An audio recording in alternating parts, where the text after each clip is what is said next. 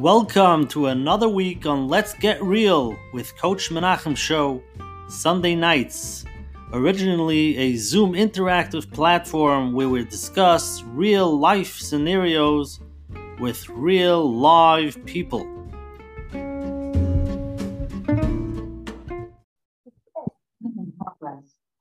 Hi everybody, welcome to tonight's shir.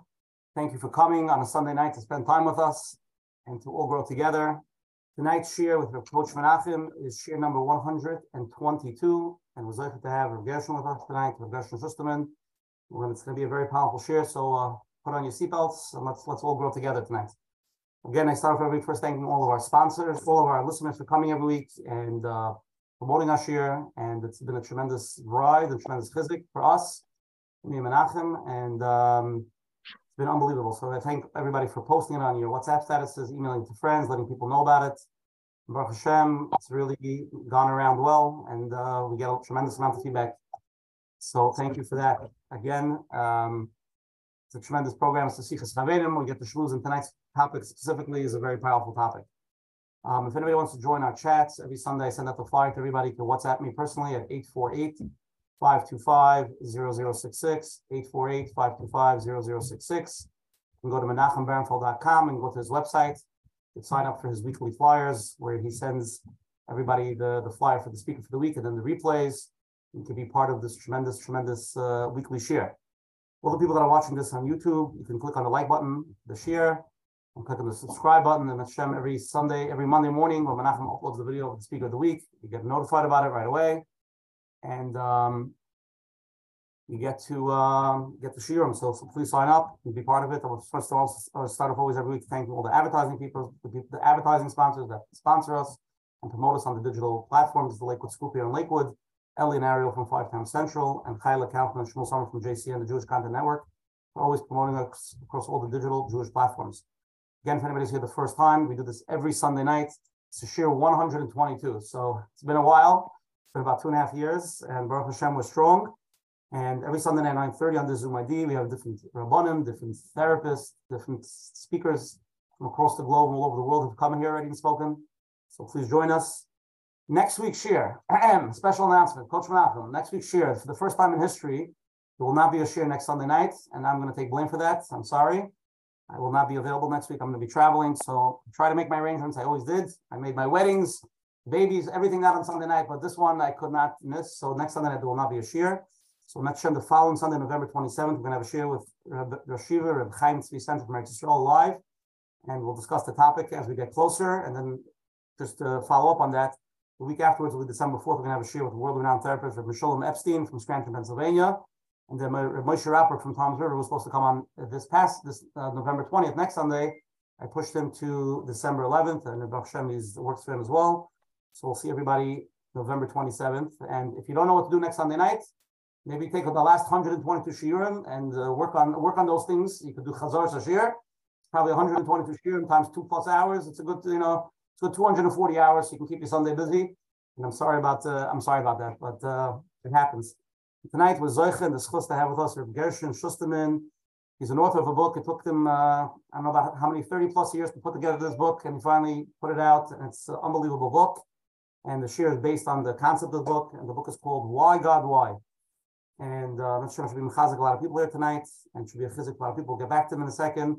Tonight's shir is 122, and our president of the shir, Arnoich Friedman, the gematria for 122 is stands for Melech Yochid. Everything comes from straight from Hashem. He's the one and only, and hopefully tonight we'll get more chizik and understanding and how to process that and how to deal with that. I want to first start off with Coach Menachem to give an opening. Menachem, what are we doing here tonight? Please look. Thank you very much. Yeah, I want to welcome everyone. Welcome to Let's Get Real with Coach Menachem. Baruch Hashem. Tonight is number 122 with a lot of Siyata D'Shemaya.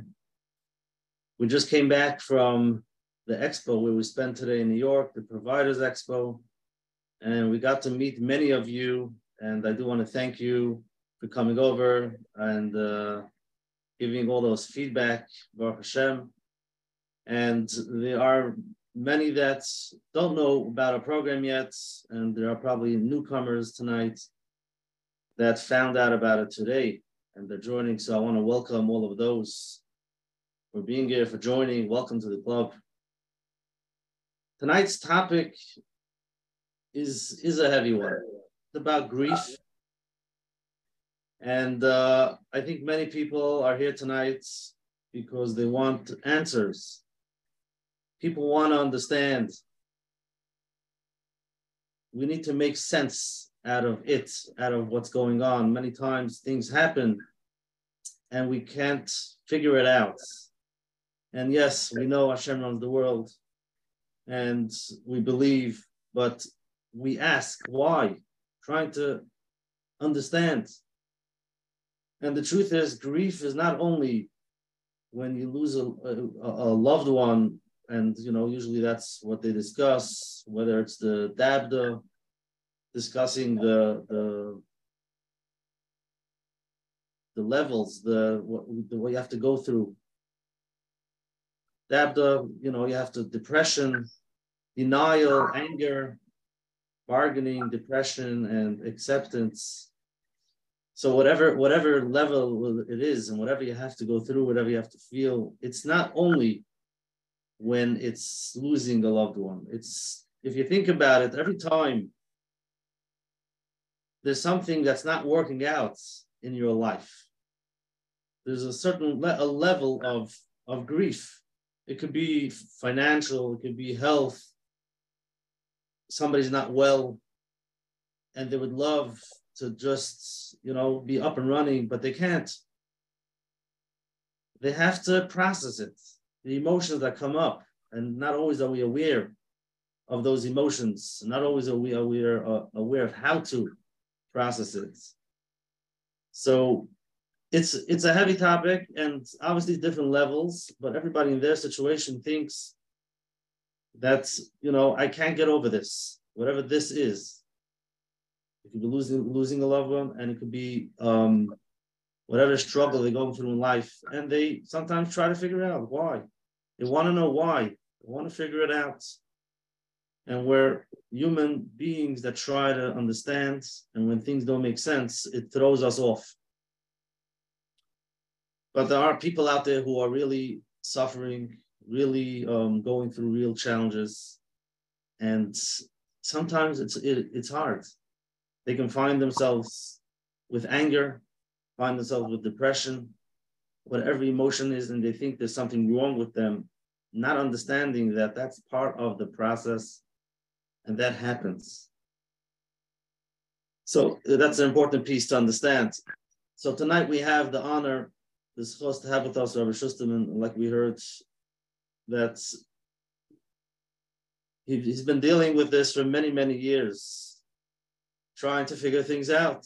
And here he is, Mitzvah Shem, tonight. We're going to be discussing how he did it, whether it was in the beginning or later on. And he did write a book about it. We will try to cover the whole book, but probably not. We'll try to get some snippets. And in Mitzvah Shem, we should be able to get the physics that we need. If everybody's going to get the answer that they want, I'm not sure. I don't know if there are answers for these questions. But we'll try to discuss and figure out, what am I feeling? What am I supposed to feel? What am I supposed to do? I'm lost. I'm broken. How? And let me try to figure out why. Let's see if we can do that. So Mitzvah, we should have a lot of siyata d'shmaya. We should be able to take the knowledge a little bit, take it in, and help us process the emotions that we need to process, so that we should be able to get to the better place, to a place where we need to be to understand how, and so we should be able to continue life, even though, yes, it might be very, very painful. Thank you very much. Beautiful opening. Can you hear me clearly, Menachem? Okay. Yeah. Okay, so tonight's shir, the topic is called How to Believe in Heaven When It Hurts Like Hell. Working through your grief while not becoming stuck into it. So that's the topic of tonight's shir. Based on Rav Gershon's new book, Hashem will send out the links where to get it. And Hashem, hopefully a lot of people will buy the book. It's a tremendous book. Tonight's shir, we're going to do a little bit interesting. Today, me and Menachem, we're in a conference today. And two a little bit older girls came over to us, asked us for a bracha, all the schusim that we have. So I said, I gave them a bracha, but I said, you know something? I decided we'll do a shir schus for them, the Shulchan Shidduchim. Chana Gittel Bas Sipar Sarah and Miriam Chaya Bas Sipar Sarah. Bas Tzipora Sarah.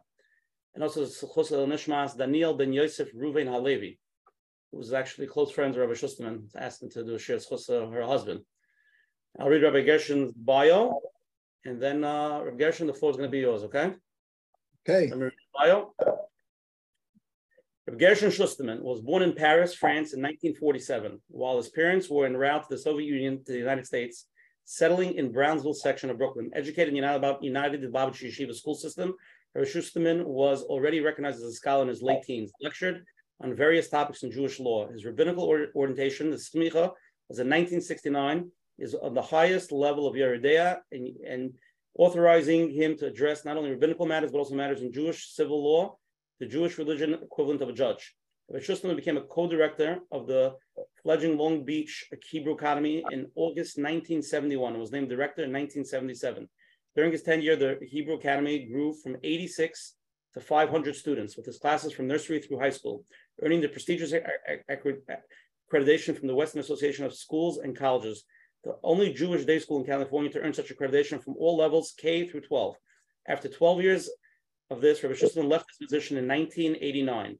In addition to running a Hebrew Academy, Rabbi Schusterman was responsible for Friends of Lubavitch of Orange County, which includes branches of Chabad in Long Beach, El Dorado Park, Huntington Beach, Irvine, Yorba Linda, and South Laguna, California. Rabbi Schusterman taught Hasidic philosophy at Yeshiva Or Elchanan Chabad, Lubavitch Rabbinical Seminary in Los Angeles, and is sought after, inspiring and enlightening speaker, the proud father of 11 children and many, many grandchildren. Rabbi Schusterman's writing on Jewish topics have been published, and his first book that he ever published was Why, God, Why? Schus to have Rabbi Schusterman. I just want to say before he starts, a lot of people came over to me and they said they know Rabbi Schusterman personally, and they said Rabbi Schusterman is a tzaddik, tzaddik, tzaddik. I'm just saying that. I'm just giving over the message. Rabbi Schusterman, schus to have you here. Please open up for us. I'm going to sue those people for defamation. Okay. So the name of the book,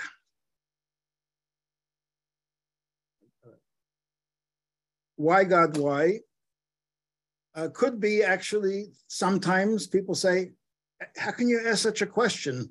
It's almost upper courses. So the mocker for that, for the name of the book is actually in Tillim. David HaMelech said, Keli, Keli, Lama Azavtani.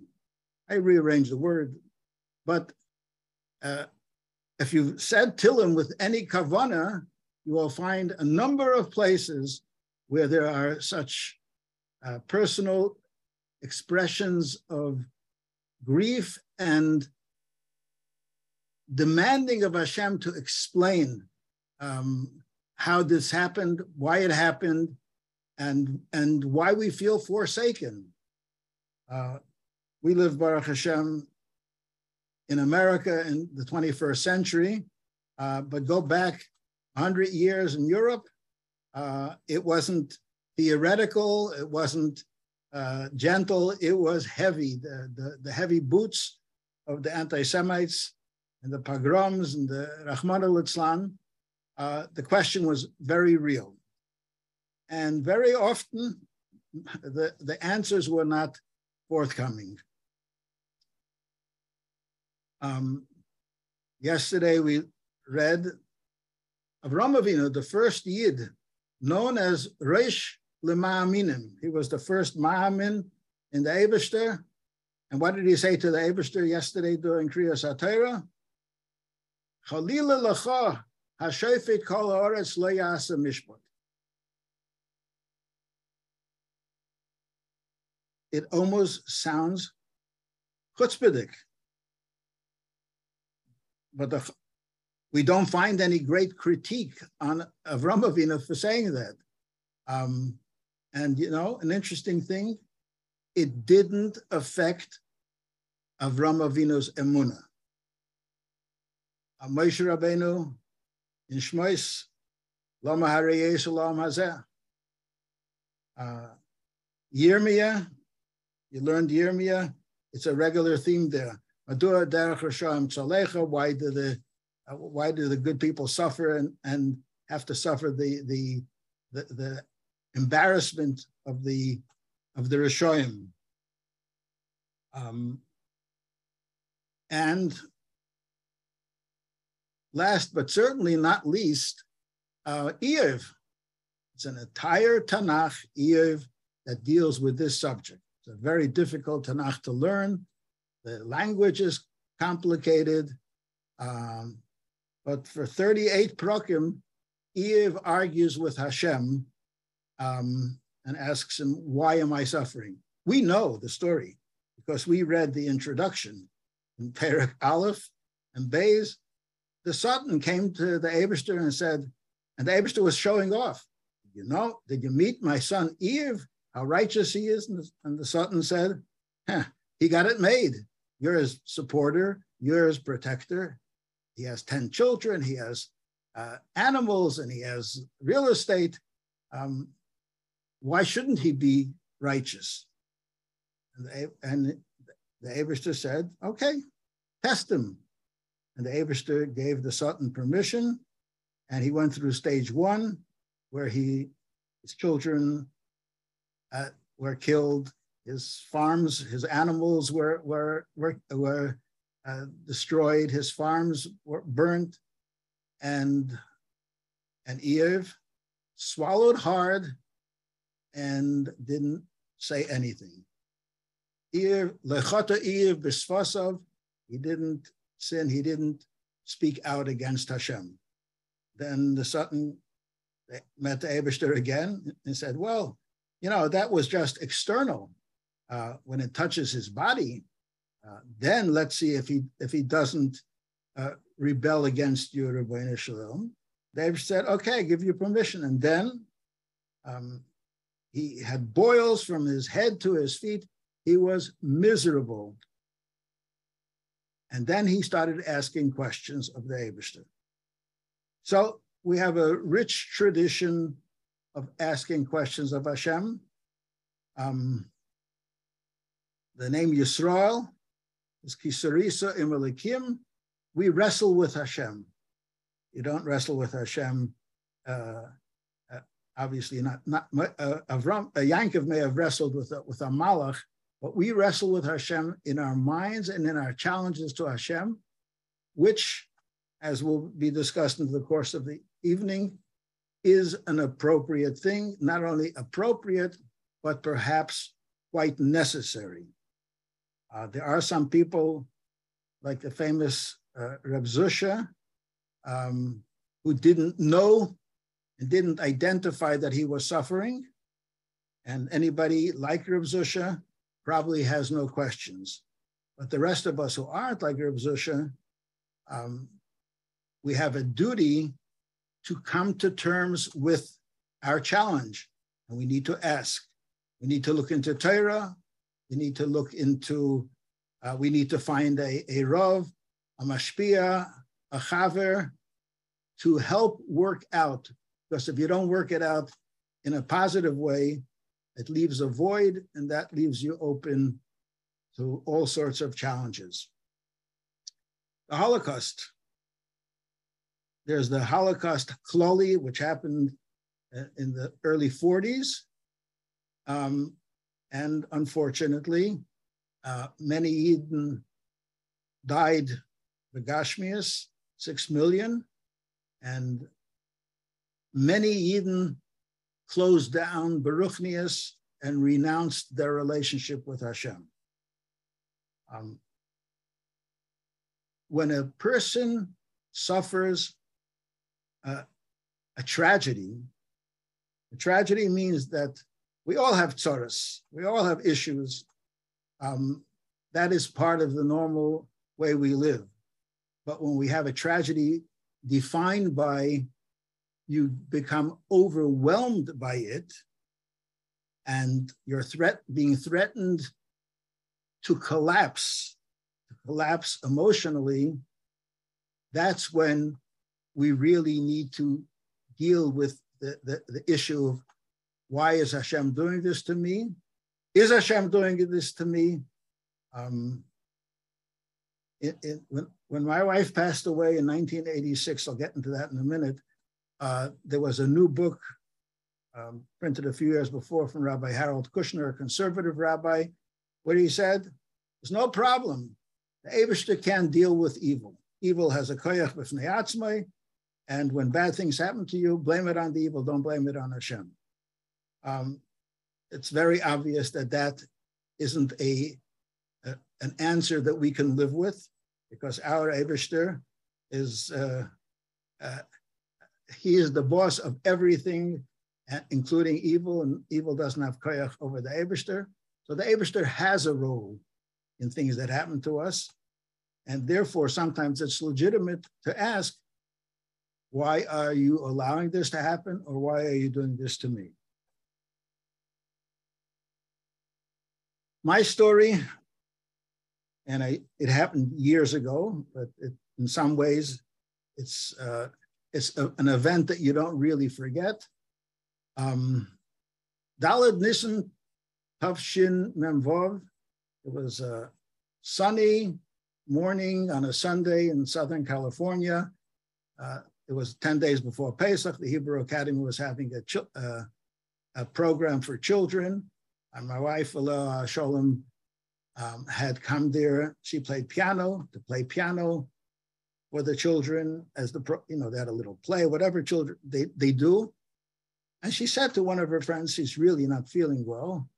And she left before the end, came home. I, on the other hand, went to the yeshiva in Los Angeles. I gave a shiur at 7:30 in Chassidus for an hour and a half, daven Shachris, and came back home. And as I was on my way back home, she called me on my phone. Now, some of you are going to think, 1986, what kind of phone did you have? I had the new cell phones. It wasn't a cell phone that I kept on my waist or in my hand. It was the size of a small attaché case, but in my position in running the Hebrew Academy, I needed to have that. So it probably wasn't even a cell. It was probably something else. I don't know the electronics, but she called me and she told me, and I can hear in her voice immediately, this was not a little issue, that it sounded very serious. Here I am driving on the freeway. What can I do? I said, I will do my best. I'll speed up. I've been known to be in conflict with the speed limit from time to time. I did that morning. I came home, it was 10:30, and I saw with one look that she needs to go straight to the hospital. I think one of my older children, who was not bar mitzvah yet, took over the babysitting duties, and there were 11 children in the family. The oldest was learning in New York by then. The youngest were 16-month-old twins. He picked up that responsibility, and we started going to the hospital. We figured we were members of a certain hospital, which was 7 miles away. We'll go there quickly. But after 2 miles, we realized that this is not going to wait. We found the hospital. There's a big hospital. It was another half a mile from where we were then. Drove her straight to the emergency room. They took her in. I sat there waiting. I did two things. I called the Rebbe's office and asked for a bracha, and I said to him. And in about an hour, the doctor came out, and the look on his face was not very encouraging. He asked me to sit down, and he stood over me and said those words that you never want to hear. We did everything that we can, but it didn't help. Wife passed away. And I asked, I didn't necessarily verbalize the words, but I asked Rabbeinu Shalom, why? She was a good person. Was she a tzaddikus? But she was as a good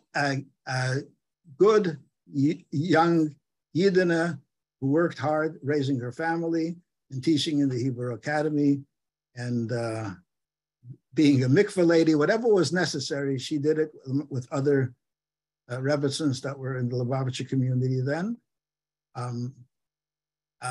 She was as good as many and better than most. And suddenly, without preparation, she is gone. She moved on to a higher plane.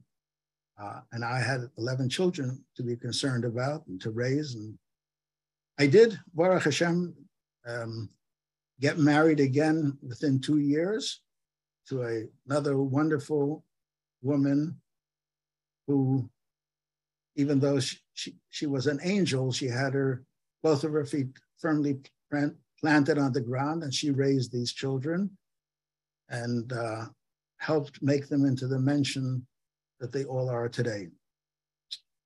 But the question, why did Hashem do this, was a challenge. I have to say that I did not, at that point, have any sveikus, chas v'sholom. I remember distinctly saying to myself that this is from Hashem.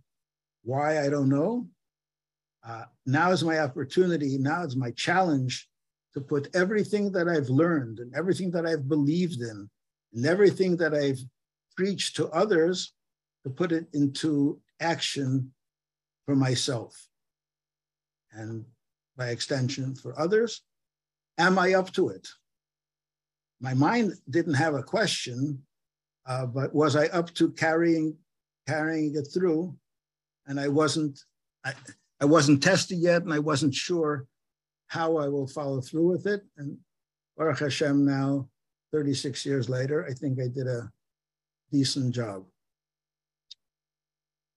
Fast forward 3 months, we had a parent body that the majority of them were not frum. They were some were traditional, some were interested, some came for the secular department, and they would, by going to the Hebrew Academy, it was either a blessing or a bane for them, but they were there. But when this happened, this wasn't a tragedy just for the Schusterman family. It was for our community, and it was for the school community, which was a second community. And they were borching in the background. You want us to believe in a God, and we should consider being more traditional and more observant? Is this your God? Is this how he behaves? He takes away a young Rebbetzin at the age of 36 and leaves her children orphaned and her husband widowed.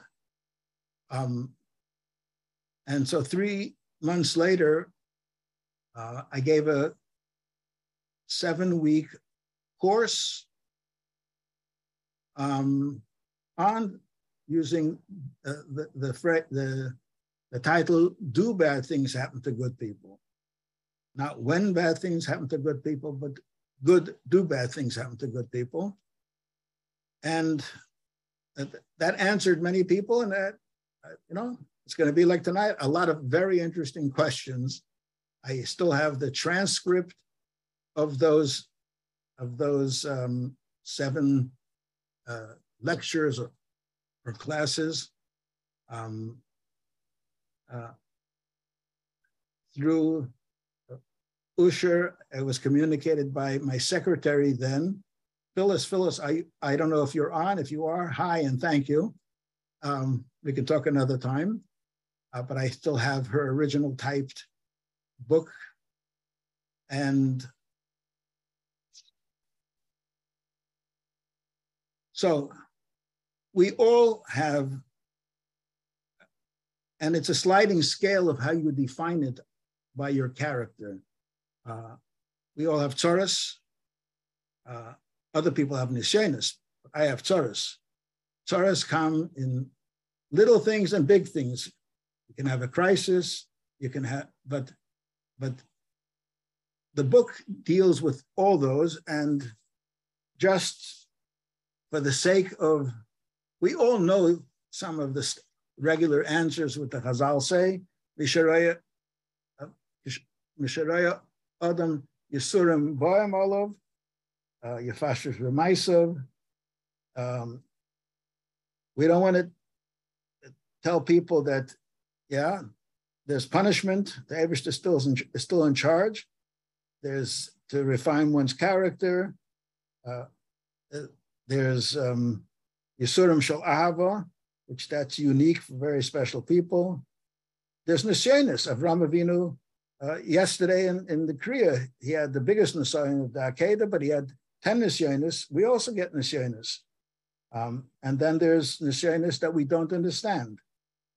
And then for those who are Hasidic and Hasidish and Kabbalistically oriented, we do believe in Gilgulim, and we are not only who we are today, but we may have lived before once or twice or three times.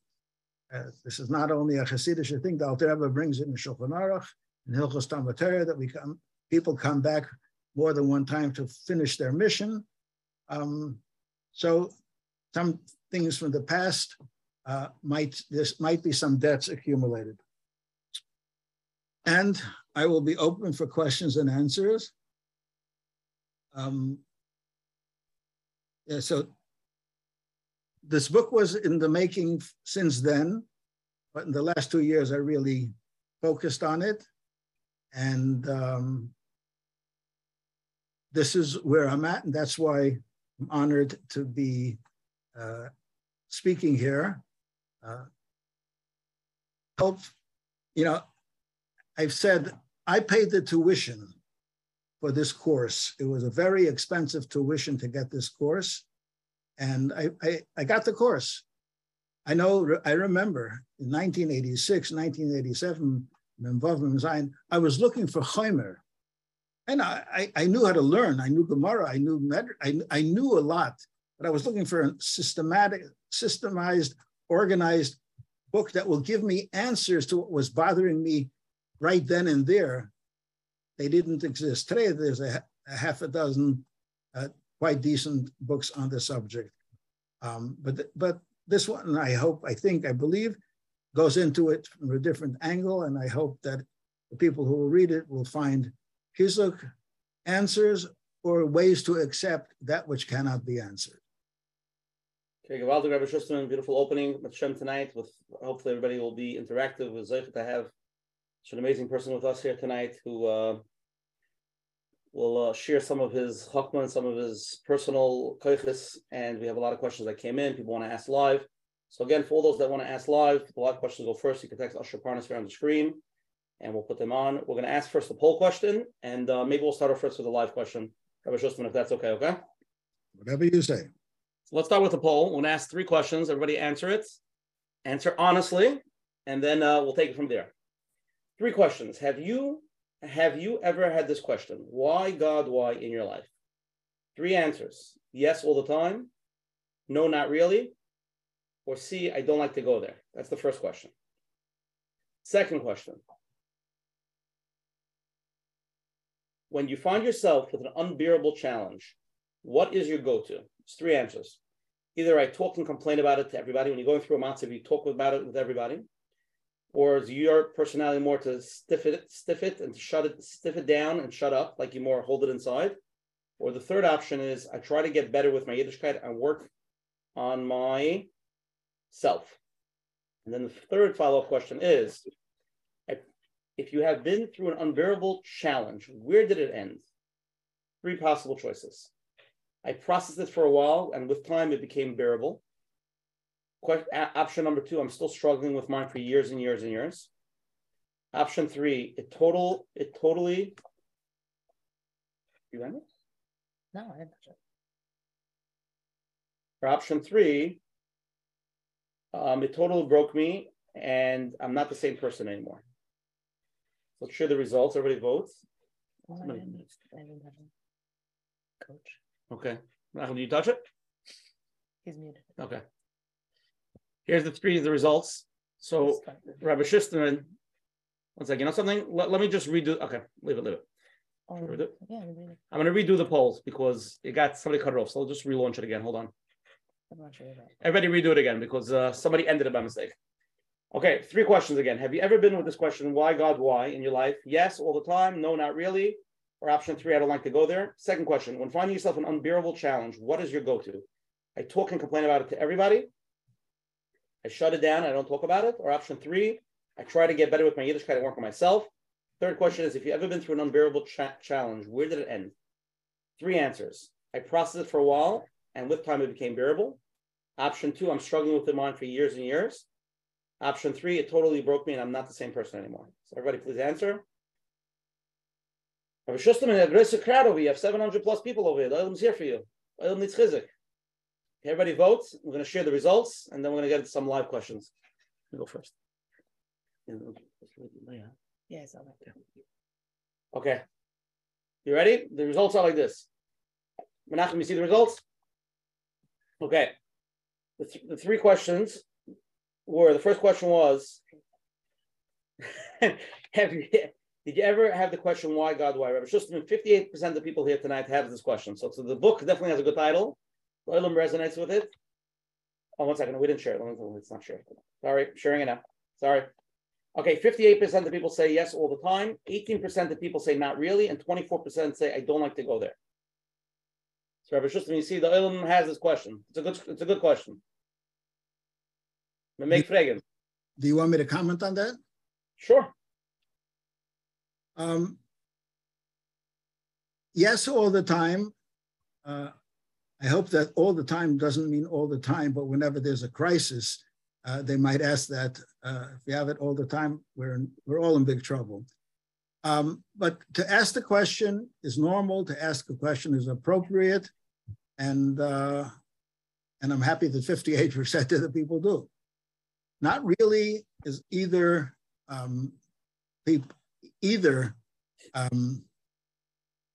their emunah just takes over right away, or I don't have any other explanation for that. I don't want to say what other options might be for not really. I don't like to go there is very clear. I understand why people don't like to go there, because they're getting into a hole that will be very difficult to dig themselves out of. However, by not addressing, you are creating a different problem for yourself. It's like a low-grade fever that's in the background eating away at you, and you're not sick enough to go to the doctor, and you're not healthy enough to feel good. So it eats away at you, and then it dissipates, and it will come back another time when there's it'll rear up its ugly head and challenging you, and actually challenging you in your emunah in Hashem if you haven't addressed it in some tangible way. So I am definitely an advocate to ask questions, and because it's necessary, and maybe we'll talk about that a little bit more later. Okay, the second question: when you find yourself an unbearable challenge, what's your go-to? 90% of people say I talk and complain about it to everybody. 28% of people say I shut it down, and 53%, most people say I try to get better with my Yiddishkeit and work on myself. Talk about it and complain about it to everyone. That's not a very productive thing. It doesn't solve the ruchnius, and it doesn't solve the gashmius. It just gives you a topic of conversation, and after a while, people get bored with you, and they say, that person's just complaining all the time. Doesn't help. Stuff it down and shut it down. That's the same thing as the last answer in the previous poll. It's basically ignoring it, and ignoring it is not a healthy thing. Whereas the third thing, I get better with my Yiddishkeit and work on it. Yes, that is the classic and appropriate Jewish approach. You're doing something about it. When I said the Gemara says, he should review his actions. The Rambam says when there was a curse on the Jewish community, when there's no rain, when they have to have, they decree a tainus tzibur, and that is because even something as natural as climate control, the Eibishter's Shem Elokim is derech hateva. Hashem is in charge of nature too, not just supernatural things. And when things don't happen properly in nature, we see it as coming from the Eibishter. And it's a reminder from the Eibishter that we have to shape up. Does that answer all the questions? No, it doesn't answer the question, but at least gives us a concrete action to take and to get a little bit closer to the Eibishter. And the last question is, if you've been through an unbearable challenge, where did it end? So 3 options. Most people said, 58% of people said, I processed it for a while, and with time it became bearable. 34% of people say, I'm still struggling with mine for years and years. And 8% of people say, it totally broke me, and I'm not the same person anymore. Okay. So it would be interesting to correlate if the same majority in all 3 categories are the same people, and that would be a good research project for somebody. But you got my point. Processing it means working with it, and working with it can mean many different levels. It could mean purely beruchnius. It could mean, in other words, improving one's ways. It could mean talking to a Rav, talking to a mashpia, talking to a menahal ruchni, who can give the person a framework of how that could be and what it might mean and what lessons they can learn for it. And then it became bearable. It should actually be more than bearable. You can live with it, but bearable is good enough. Struggling with it for years and years is that which is not addressed is there, will stay there and eat away at you, as I said before. Totally broke me. That is really sad. And that person, if 8% of the people who are listening answered that, I encourage you to speak to a Rav, speak to a mashpia, speak to a therapist, speak to a good friend who is older and wiser, and it's not too late to begin addressing it.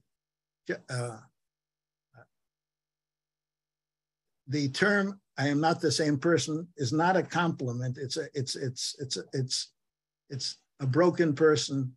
No yid should be broken, and the Eibishter didn't do that for the sake of breaking the person, but to give the person an opportunity to grow from it, and it's not too late. Okay, Rabbi Schusterman, let's get into the questions tonight. Let's get deep. We're going to go with the first live question. Okay, you're on. Hi, Rabbi Schusterman. Thank you for taking my question. My question has really 2 parts. First of all, while going through a challenge, I'm not talking about when someone had a big challenge and was over, but when someone goes through a challenge that's taking a long time, the classic thing when we ask a Rav, a Gadol, and it was mentioned before, is that if you really knew there was a bigger plan, you would really be happy. You know you would see this as good. The question is, if we don't actually get to see it because Hashem's wisdom is infinitely greater than ours. So is there any tools we could at least retain happiness without knowing? Because at the end of the day, a lot of the times, even after the whole thing is over, until 120, and we're in the next world, we don't know what the good behind it was. Sometimes we do, but at least Kol Shekain during, while we're going through the thing, most of the time, we don't see the good. So is there a way we can contain ourselves and really be happy? Or is this just like a placebo effect, just believe everything's good, you'll just be happy? And the second question is, the part that you mentioned of Yifashrish V'maisav, that sometimes we should look into ourselves, maybe something we need to fix.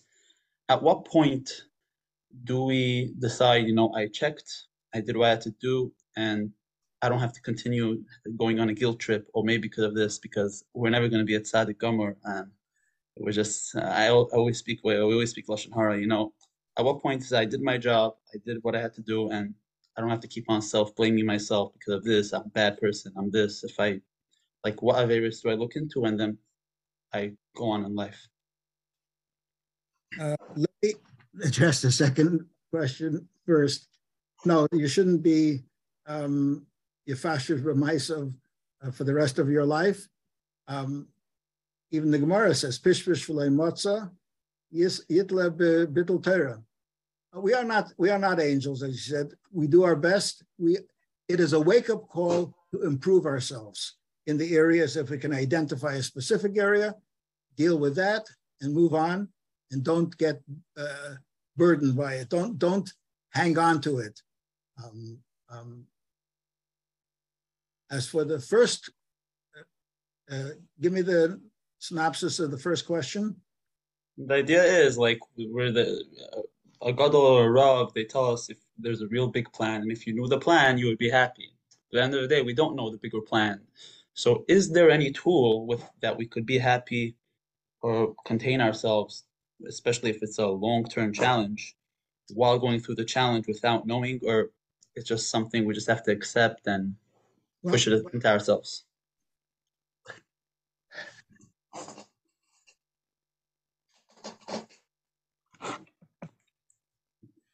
Simply put, if you believe that the Eibishter runs the world, and if you believe that the Eibishter is a Rachamon and a Chazdon, then, and you believe that in principle, that if you want, that should filter down, and you should see the toiv in the bad that you're experiencing now, you would have to be at a very high level. But you know, in Musar and in Hasidus and in Midrashim, the precisely the things that come down hard on us is precisely because it is not brought down to our level. In a simple mashal, if you give a child a candy, the child is very happy. You give a child a well-deserved patch, the child is very unhappy. But the well-deserved patch is much better for the child than the candy. And we are the children, and Hashem is the father, and he is the one who knows when to give us candies and when to give us a patch. And when we are going through something, whether it's for an event that happened once and it's done, or whether it's an event that lingers on, if it's coming from the Eibishter, it is good. So like the patch is good, but it may not necessarily filter down to our value system because we're on the receiving end. Tanya, if you learn Hasidus and Tanya Perek Chav Zayin, it talks that's a higher level of Giluyim. It's from Gevura, it's a higher level of Gilui of a Lakus, like the patch, and you have to take it in. Okay. Okay, Rabbi Schusterman, let's go to the first question. We have a lot of live. We're going to get to them right after this, but I want to cover the first question. I love your opening and logically it makes a lot of sense. However, I feel that Hashem is just out there to get me. I'm struggling with my finances. Whatever I do just doesn't work to cover my bills and is already there for many, many years like this. Why can't Hashem just help me and give me what I need? So one thing I want to say is I once got a call. It was 5:30 in the morning in California. It was 8:30 on the East Coast, and I got a call from a young shliach who said, Rabbi Schusterman, help me out. There's a crisis here. Just got a call from one of the women in our community. Her husband, I won't shield you from the story. Her husband was just committed suicide in their garage. Ambulances are there, the police are there, and they called me. What am I supposed to say? That was a tough question. I'm not going to give you the long version. The short point that I want to bring, I told him was, first thing is, you are not God's attorney. Don't take on the role of being God's attorney. Hashem will have to take care of himself. Right now, you have to help them find the support that they need in the practical things for them today, tomorrow, next week, next month. Then you can get into the philosophy of it. So that's the same thing here.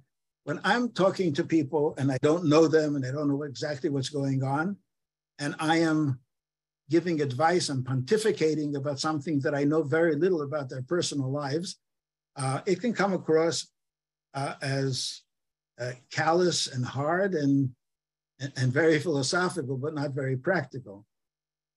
So my role here is I am a Yid. I am not the Eibishter, and I don't know the Eibishter much better than all of you know him. But I would try to answer, if I were in that person's circumstances, this is what I would have to be doing. And I hope that to a certain extent, it fits. The question was, the Eibishter hat sich angesetzt auf mir. Everything is not going well, and this has been going on for a while. And why can't Hashem just help me and give me what I need? The Eibishter put the neshama down in me and you, neshama shenasata b'tahara. He went through all these levels to come down here, and he wants us to earn, not to be granted, to earn our relationship with Hashem, which will filter down in a decent life.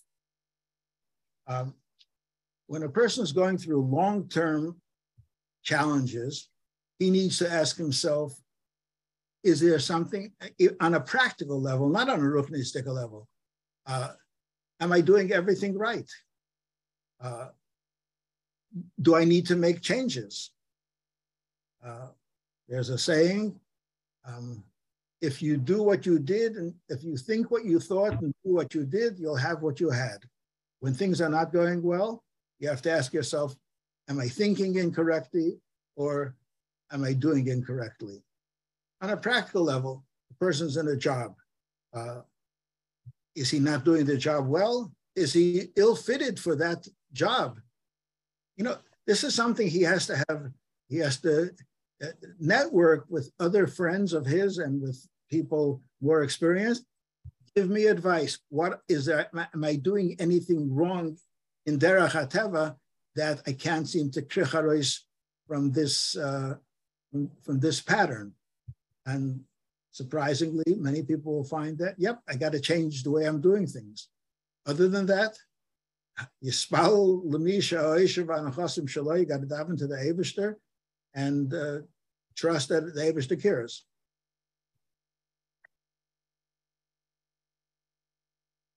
Okay, beautiful, Rabbi Schusterman. Let's go to the next live question.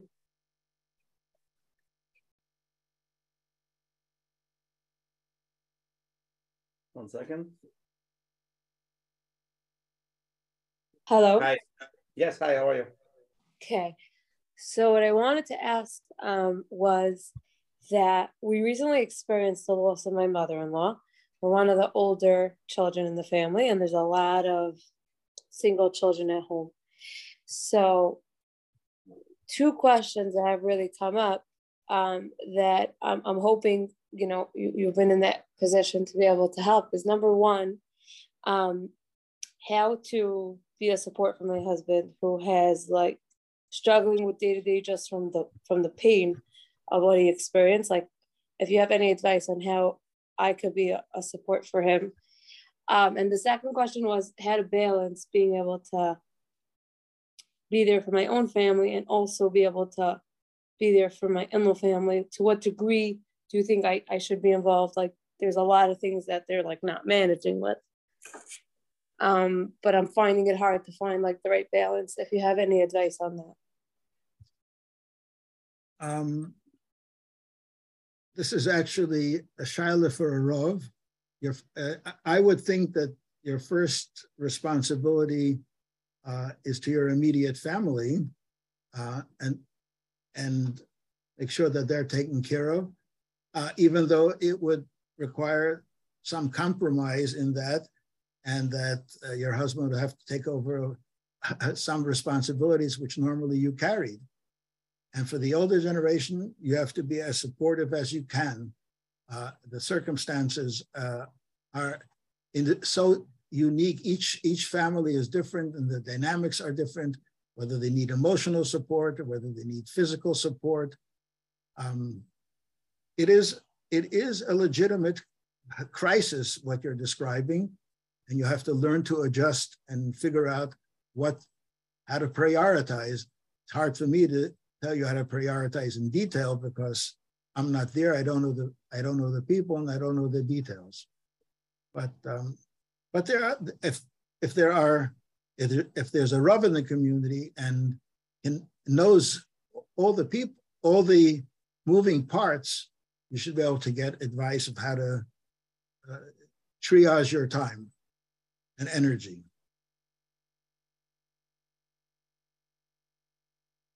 I hope that helps. Would you be able to answer on that first question that she said, how you could help her be there for her husband if he's not managing, he's having a hard time, what could she do? This is her husband's mother who passed away? Yeah.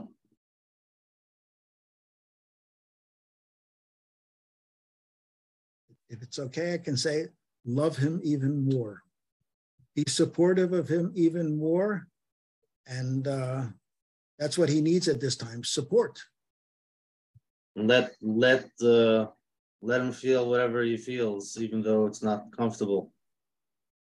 Well, don't try to change, because whatever he's feeling is real. What he's feeling is 100% real. She can encourage him to speak to someone outside of the family who can be supportive. A wife has a unique role, and the role is sort of an existing structure, whereas a Rav can say things that a wife can't say. A wife is not his therapist, she's his support. Ezer Kenegdei. Right. So that is a tricky part. Yeah. You're not supposed to be the therapist. You're not supposed to tell them, what's right and what's wrong. You have to just be there and that could be hard because you don't know exactly what he's feeling. Yeah. So that could be tricky. She can encourage him to speak to her. That might take time. Yeah, well, there have been. I know this from reality and from facts and from things that I've read, where there's a death in the family, and the couple, who, whether it's the loss of a child that affects them both equally, or another death, if the couple draws closer together in dealing with the grief, they come out after that stronger. And if they each one hibernate in their own corner, or one is hibernating and doesn't let the other one in, that could create distance that lingers on longer. So the goal should be to try to get your husband to open up to you in the way that to the extent that he is able to, and then you can be supportive. I'm just wondering if, I'm going to get personal, you don't have to answer. With your story, did you feel any of your kids, when they were growing up afterwards, any of your kids were like quiet and not talking about it, didn't want to talk about it? Certainly. I have a full-fledged psychological laboratory in my home, 11 kids, ages 16 and a half months to 14 at that time. And when I remarried, Baruch Hashem, less than 2 years later, some of the younger kids weren't impacted that drastically because they now had someone to bond with. But the older kids had memories from the past and memories from the present. They didn't make my wife's job much easier. And they are unique individuals, and each one was a parsha b'fnei atzmo. I could imagine. Yeah. Okay, so we'll go to somebody sent in a question over here. While listening to you, I was thinking you were right. I always had that question, but was never able to ask. I guess the question of why. Thank you for this program, for allowing me to ask anonymously. Since I remember, I always walk around feeling the world is such a painful place with illnesses, tragedies, wherever I go every day. I know that everything Hashem does is for the good, but I don't see it. Can you please help me have a different view?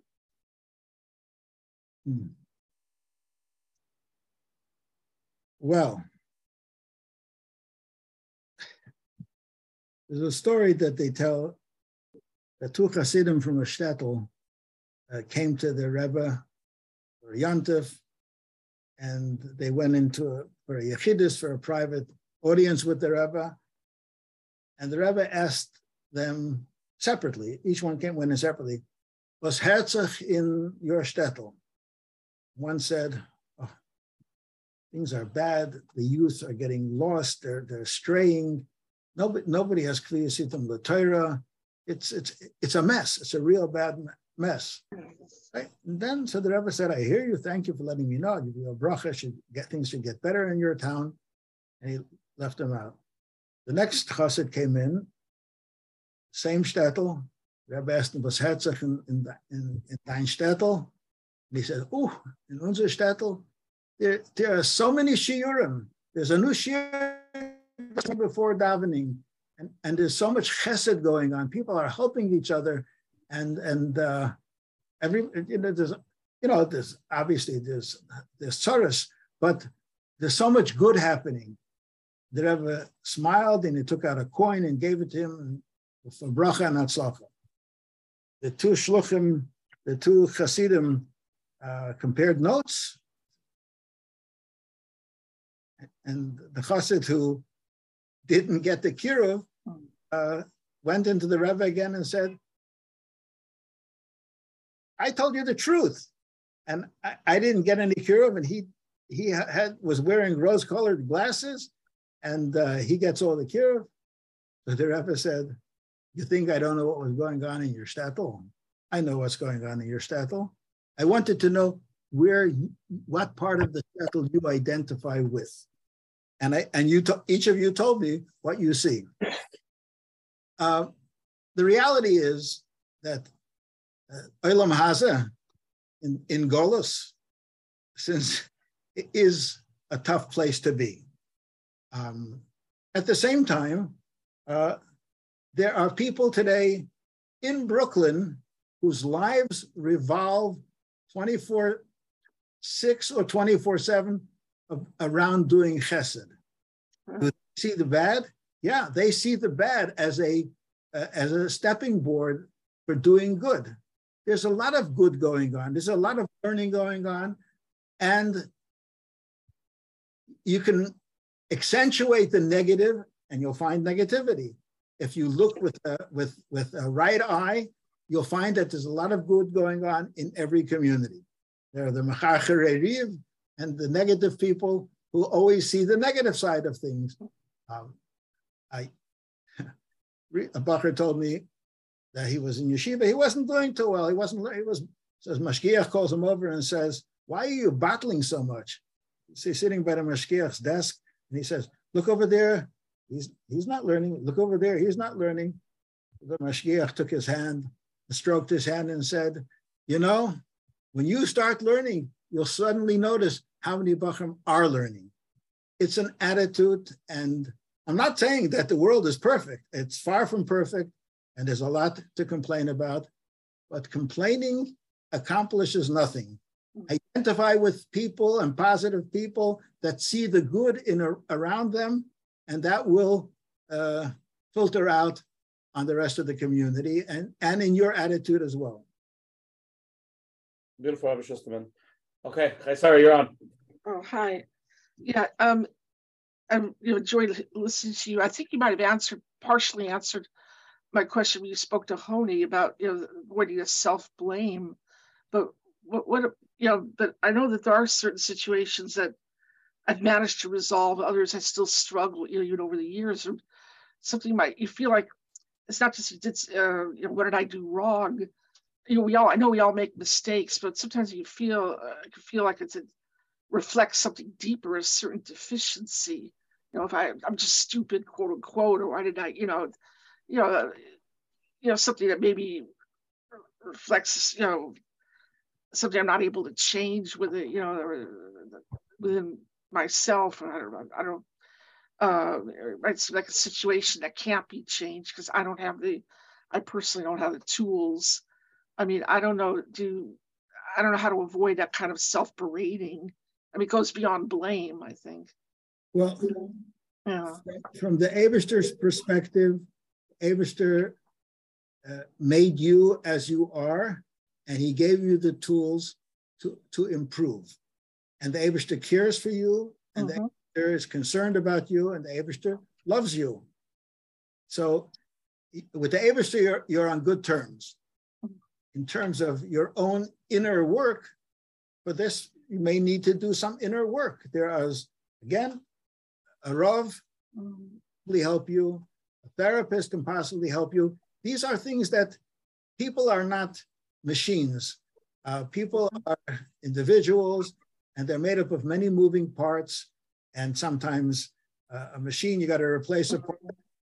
In a person's approach to life, sometimes he needs to change some attitudes. That it requires work, and the environment for that is with the counseling world, whether it's a religious counselor, a wise mentor, or a therapist. It doesn't have to be forever, but it could be for a period of time while you explore what the issues are and you fix them. Hope that helps.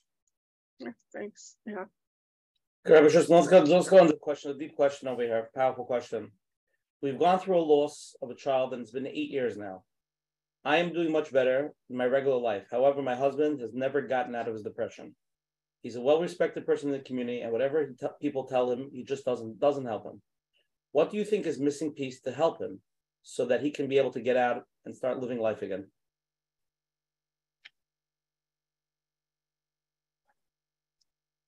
My first answer is, oi, I feel for him. Depression and being depressed for 8 years is much too long. I don't have a license in psychology, but let me give you some pointers that I've learned from life. Depression is as a result of anger that cannot be directed outward, so it's directed inward. The person is angry at something else, and he expresses himself within himself. And just from the superficial description of this person, he's a chashuva person, doesn't want to show weakness. I understand that. And if this started with the loss of the child, it might be very obvious that he is angry at Hashem. Being angry with Hashem for a Fruma Yid sometimes can be a problem. I am a Maimon, how can I be angry at Hashem? So you can't express it. And so I think that's a very important area for this person to explore. And after 8 years,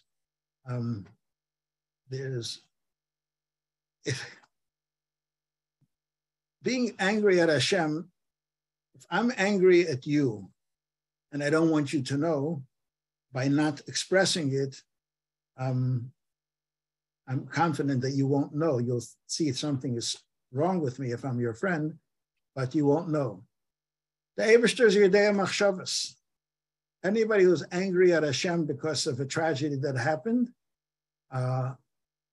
if he is maimed at the Eibishter is Yedei Machshavos, then he is already speaking to Hashem. He might as well get it out in the open.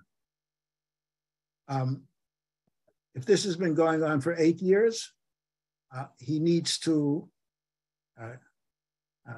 I'm not working for the American Psychological Association, but he needs to find a private therapist who's good, in which he can talk these things out. If he hasn't done that, he's doing himself a disservice.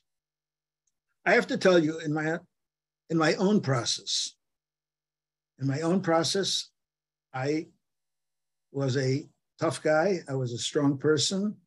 I lost my first wife. I took care of my children for the year plus.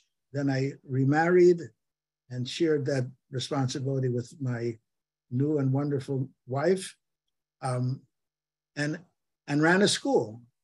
I don't have to tell you if anybody there is in chinuch, and if you are a director of a school, that itself is a full-time job, not 8 hours a day, but sometimes 10 and 12, and sometimes even more.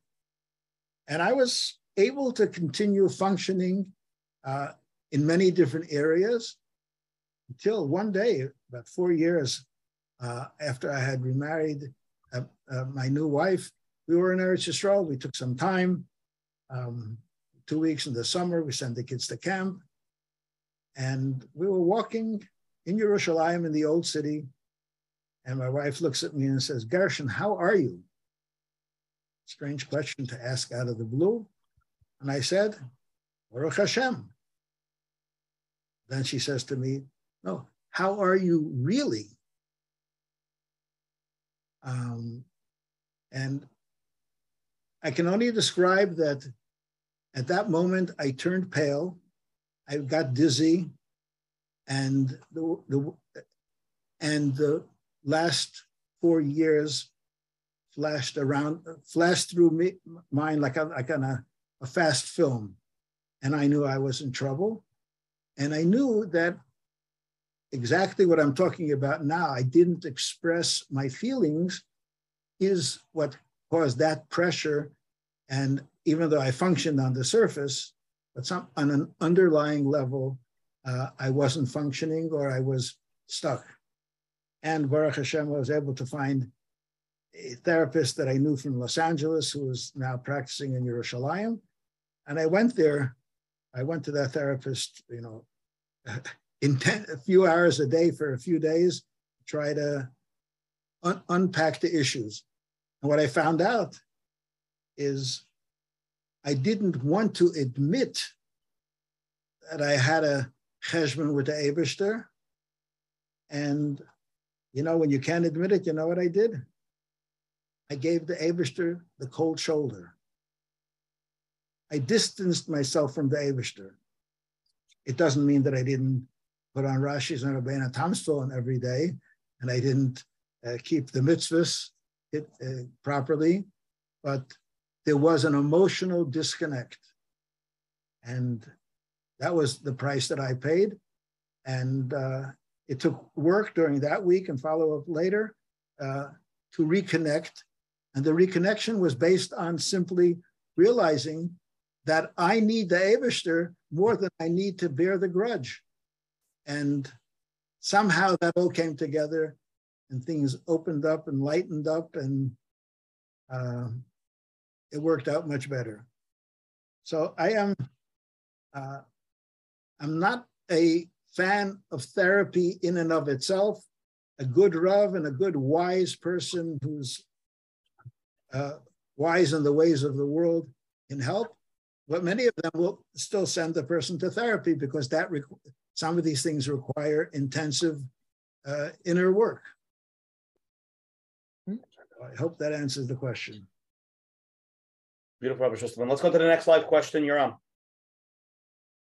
Hello, Uncle Gershon. Oh, Mendel, how are you? Baruch Hashem, Baruch Hashem. Thank you very much for the class. It's really helpful, and hatzlacha with your book. I have to let you know that those 7 tapes, those classes, I still have the tapes. I've listened to them countless times over the year, and I feel that they've really fortified my emunah in Hashem, but also educated me on the whole topic of Shalvas Rishayim and this entire topic of Kushner's book. So, Yesher Koach for all that. At the time, I didn't set this up, by the way. At the time, back in the 80s, we're talking about, and we were there in California when you underwent this tragedy. We never thought in a million years that we would be in your shoes, in a sense. And unfortunately, we've experienced our own tragedies. You're intimately familiar with them. But I have to say that those classes did wonders. I'm not saying that we're not bruised, but they did wonders for just my well-being, my spiritual, mental well-being was incredible. But I do have two questions. Question number one is that I recall at the time you were talking about, I think you were distinguishing between when someone challenges Hashem over someone else's experience, Hashayfet Kalarat Layasa Mishpat, to one's own experience. That there is, when someone undergoes a tragedy himself, then we look to Aaron, that Vayidam Aaron, whereas when we see someone else suffering, then we get up on the platform and we wave our hands and challenge Hashem. That's question number one. I just need a validation about that. And number two is, I once came across a Maimer Chazal, I don't remember where I saw it, on the pasuk of Yoshev Bashamayim Yitzchak, that in a sense, when I think the war between the Levyasan and Shara Bar is emblematic of what happens to us in life and the vicissitudes of life and the ups and downs and the hills and the valleys. And Hashem is sitting in Shemayim and he's laughing and he says, you don't understand, this is all leading up to something great and what's going to happen in the future. And you're getting bent out of shape and getting a conniption, but really it's all part of the divine plan. So are you familiar with that? And do you subscribe to that? My Chazal or whatever it was. Okay, first question first. Yeah, that is well known, Vayidim Aaron, and there's also a shot on Vayidim Aaron from the Kotzker that Vayidim Aaron is Meloshen Dam, that Aaron was bleeding from that and he was just enraged, but he just contained it because it was the Chanukah Sabayas of the Mishkan. So on one level, ultimately,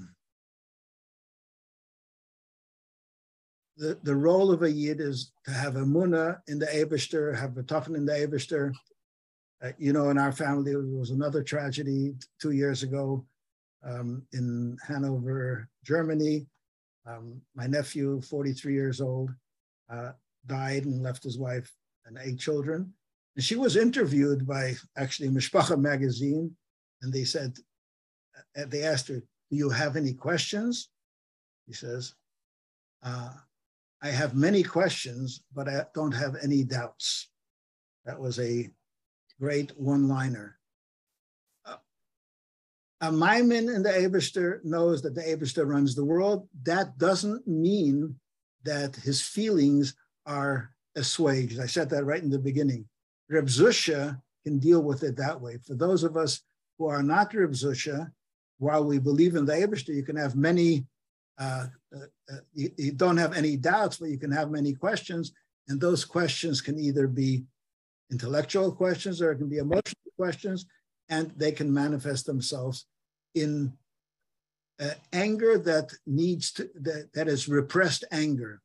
And if you don't express it and you don't reveal it and you don't talk it out, you don't ask questions of Rabbanim, and you don't find a practical way of integrating that, you're still going to have the issue.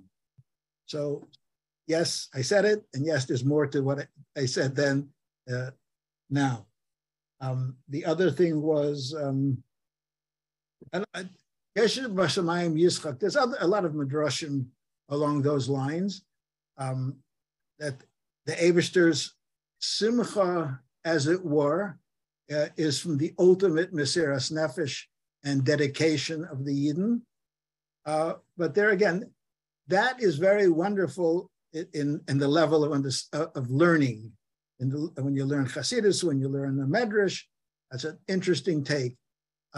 But there's also the outside and practical side of the person that if he remains with questions, he needs to address them and strive to get answers.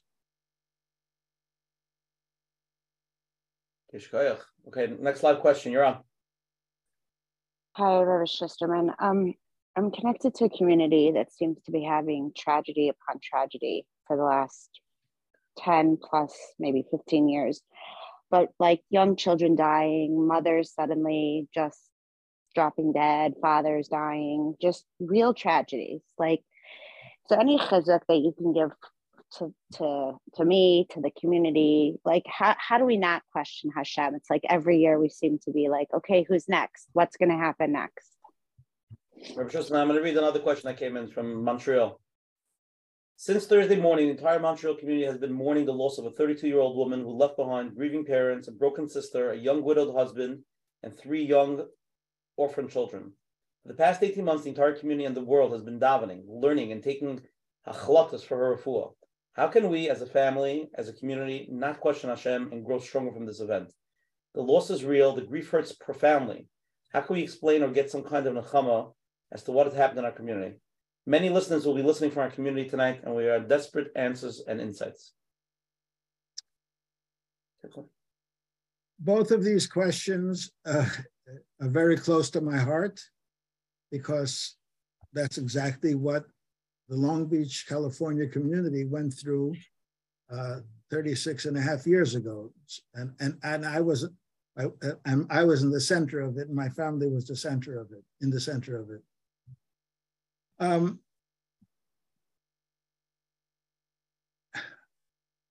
We, the community, wrote to the Rebbe then, what should we do? The Rebbe gave some suggestions of certain things that the community should undertake as a community. And at that point, when we wrote to the Rebbe, there had been 3 tragedies of different magnitude within a limited period of time.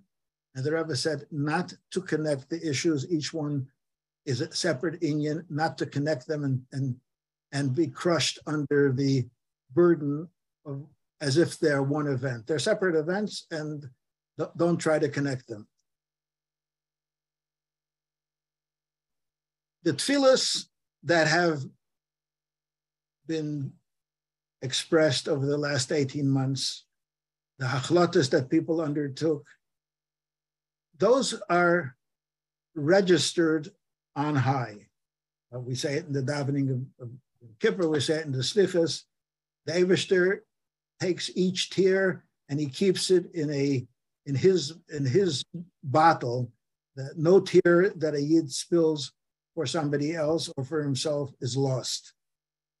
At the same time, the Eibishter has his decisions which we don't get to know. Sometimes we can get some insights into it, sometimes on an individual level. Famous Pirush, Moshe wanted to see Hashem's midas ha'emes, and the Eibishter said, "V'reisa sachayra yafane le'yiro." Sometimes you can get some insights in retrospect, a year later, 10 years later, 20 years later, but funny to see it while it's happening, we don't get to see it. That is a time that people, families, and communities need to unite toward each other and strengthen their emunah and betachon. Again, I'm not here to tout my book, but in the book I talk about this in great length, about how to deal with an Eibishter that you can't understand. And there's a lot of examples and a lot of anecdotes, and I can read the chapter now, and that will be the end of the program. So and if somebody is willing to look at that, they can look there. But the Nekudas HaTamtzis is that we need to, I give an example over there. It's a simplistic example, but it has a good visual. Usher, do you go surfing? Yeah, sure. Usually every day, right here in Lakewood. Okay, very good. I learned to swim. Not everybody lives in California. Yeah. I don't swim myself personally, but I know there's such a thing called surfing, and I've seen pictures of people surfing. And I know that a wave that people surf on is very strong. It's very powerful. And if you don't position yourself correctly and the wave hits you, it'll knock you down and can even kill you. And when you're in front of the wave and the wave is coming, you have two choices. Run and get away from it fast enough, and sometimes you can't be fast enough. The other thing is, and this is an expression that I've learned, you duck dive into the wave. There's an opening at the bottom of the wave where the pressure isn't high. You duck in there and you swim underneath the wave and come out from behind it, get on the wave and surf, and you'll be exhilarated. The Eibishter sends waves to us. Sometimes the waves are very frightening and they can be very damaging. Don't fight the wave. Learn how to duck under the wave and dive into Hashem's embrace, even in the time of tzara. Imi anecha b'tzara is not only a phrase, and it's not only a pasuk. It's a truth. The Eibishter is with the person in his tzara. Hamokim Yanachem Esmem. I don't know if this is the place for Divrei Torah. Maybe. Why do they say to the oval Hamokim? Why don't they say Hashem, Elikim? There's a lot of names for the Eibishter. The name Hamokim is very not used regularly. And why Dafke by Shiva do you use Hamokim Yanachem Esmem? What does Hamokim even mean? The space, the place. The Medrash says, that the Eibishter is the absolute place, and in that place where the Eibishter is, the Eibishter planted the world. Not that the world exists and the Eibishter has to find himself in the world, but the Eibishter is the absolute, and the world is superimposed over the Eibishter.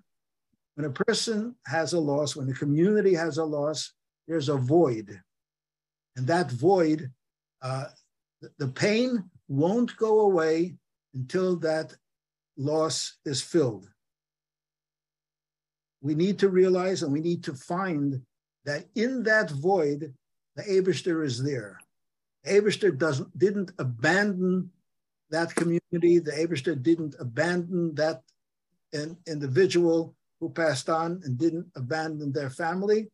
But the Eibishter is beyond our understanding. But the Eibishter is there and available to be addressed and to feel Hashem's embrace in the Eis Tzara.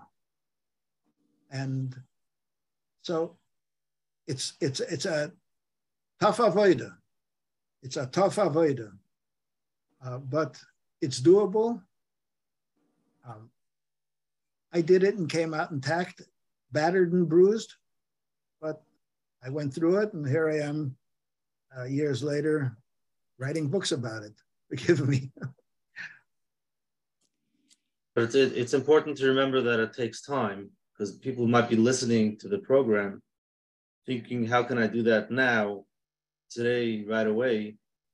But listening to you, it's been many years. Yeah, obviously, with a lot of ups and downs, a lot of learning. And I remember all those difficult years. I didn't forget them, but it's doable. I knew that the end will work out okay, because the Eibishter is in charge, and it serves the Eibishter's purpose. You don't have to interpret bad things that happen as good. They are good on a higher level. One day you might see it as good, at this moment you can say, the Eibishter is doing something which I experience as bad, but I know it is coming from the Eibishter, so it can't be bad, and it certainly serves a God's purpose. And by submitting to that, we have the strength to endure until, you can ask the Eibishter, solve my problem, or you can ask the Eibishter, hold my hand until I can figure out how to solve the problem. And we can turn to the Eibishter to be with us, and we should feel his presence as we are struggling with the issues. Beautiful, Rabbi Schusterman. Okay, you're on live. Next. Okay, the Rav mentioned earlier that the child is given a patch, and the parent explains, you know why you're getting a patch? Because you did this and this. And the child can learn from it because he knows the why. We're talking about the idea of asking questions or not questions, not about that we can ask questions, but if we never get the real answer of why, how do we ultimately grow properly, not knowing where the patch is coming from? Good question. Good question. I articulate exactly what you just said in my book, exactly. So I understand what you're saying. Listen, you got to give it over. We don't hear from the book. Want to hear now? Yeah. So in the mashal, you could be talking with a 6-year-old child who had who got a candy one day and got a pash the other day. When we're talking about ourselves and we're talking about adults, the answer sometimes, again, there's different kinds of challenges. Some challenges can fit into a framework. We can fit some challenges into a Torah framework, and some we cannot. And the ones that we cannot, and in the Eibishter's master plan, the tzaras that come on us don't come with a little tag explaining this tzara is related to this event. So we have to either try to introspect and figure out if there's a connection, or ultimately we have to say, the growing up is to accept that the Eibishter knows what he's doing. And again, repeating myself, you submit to the Eibishter's superiority. If you trust a child or an adult or a teenager who has full confidence in their parent, and their parent does something to them which they determine as an injustice, if the parent hasn't earned their trust, then that injustice can knock them out, and they'll stomp away in anger. But if the parent has demonstrated a good relationship, then they just say, well, I don't always get to understand my parents. And the parent here in this case is the Eibishter. If we have an ongoing relationship with the Eibishter, and we have trust in the Eibishter, and emunah and bitachon is not I think the word is not binary, but it's something that we need to develop and nurture. And when we have challenges, we have to dig deeper to find our emunah and bitachon. And that could be a big test. And that's where even Aaron HaKohen, as Mendel mentioned before, Vayidem Aaron, in the standard interpretation, he was silent and submitted, and didn't answer, and didn't go against the Eibishter, but he submitted to Hashem. Beautiful, Rabbi Schusterman. Okay, let's go to the next live question. You're on. Hey, good evening, Rabbi Schusterman. Yossel Greenman from Long Beach, California. I actually, the woman right prior to me actually just took my question. So, but which is fine, which is great. Actually, I appreciate your response. And I recall about your wife passing, and my own Shver lived in Long Beach. He was at the time a surgeon, lost his eyesight, one of his eyes that ever told him what to do to get his eyesight back, etc. So I'm familiar with certain inyonim that Rebbe spoke about. But I guess my only question left. And I know you just lost your father. I was just going to mention that my father actually just passed on first day of Sukkot. My mother, I lost her three years ago, and to Machla, 12 years of dialysis. And he unfortunately, I told people during Shiva that he had passed of a broken heart. He could not hack it. Fortunately, he was not successful as you were, and he could not exist without his wife.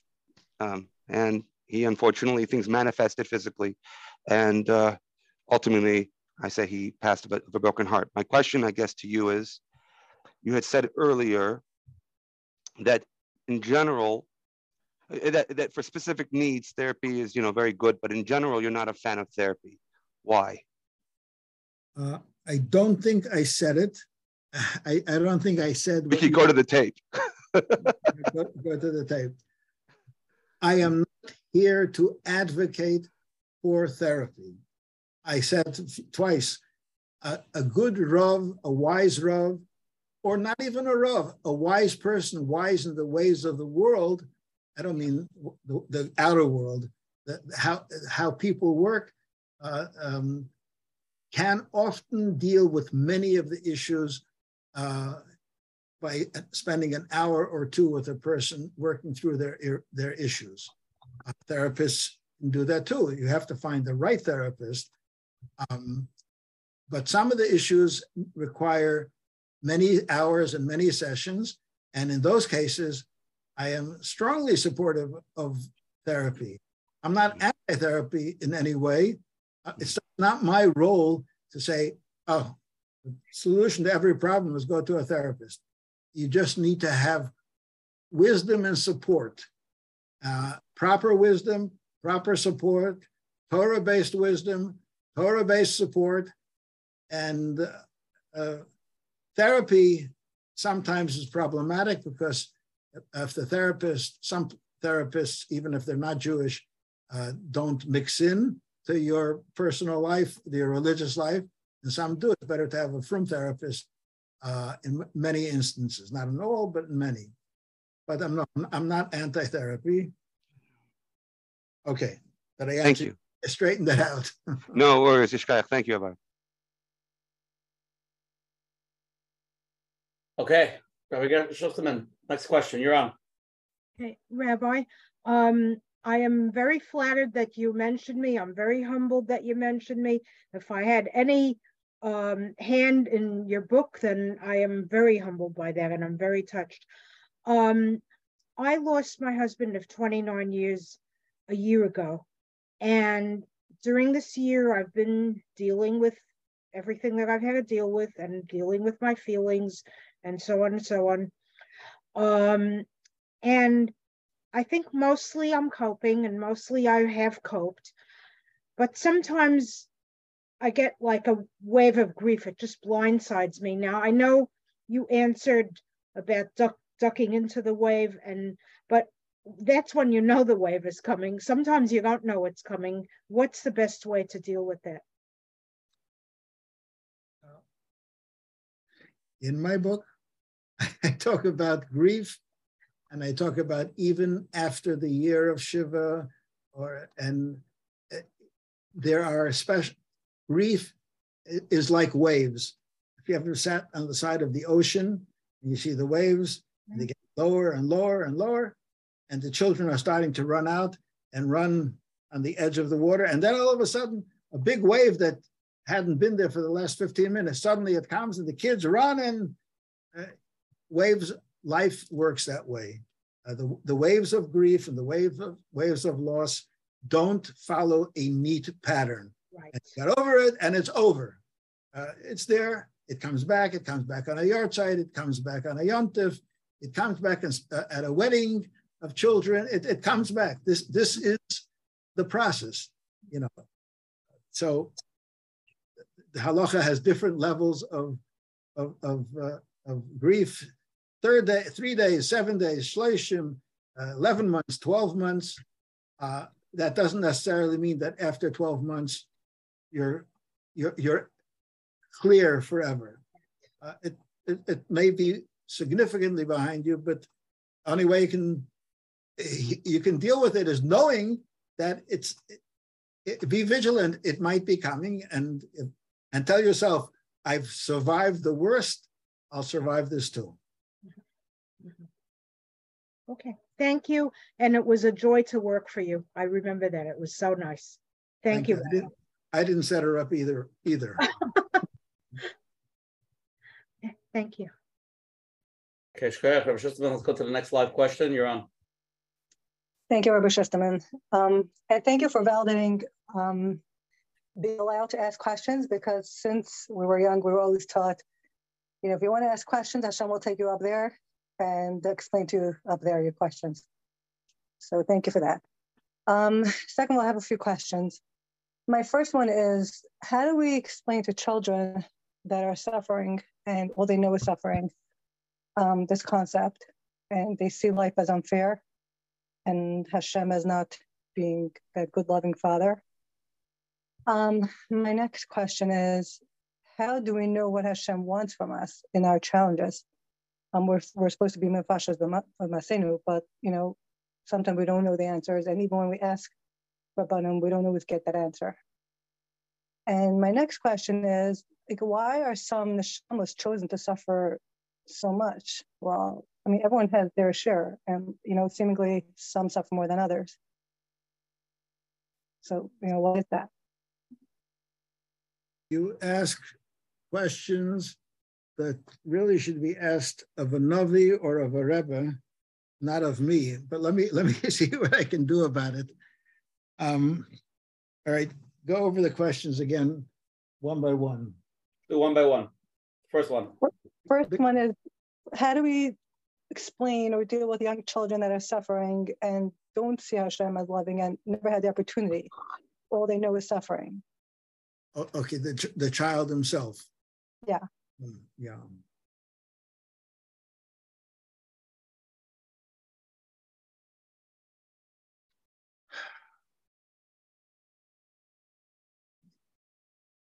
Reasoning will not do much. Then the child must be embraced and loved and supported, and together with the child to daven that this ends. To explain something like that to a child can actually sometimes distance the child even more, because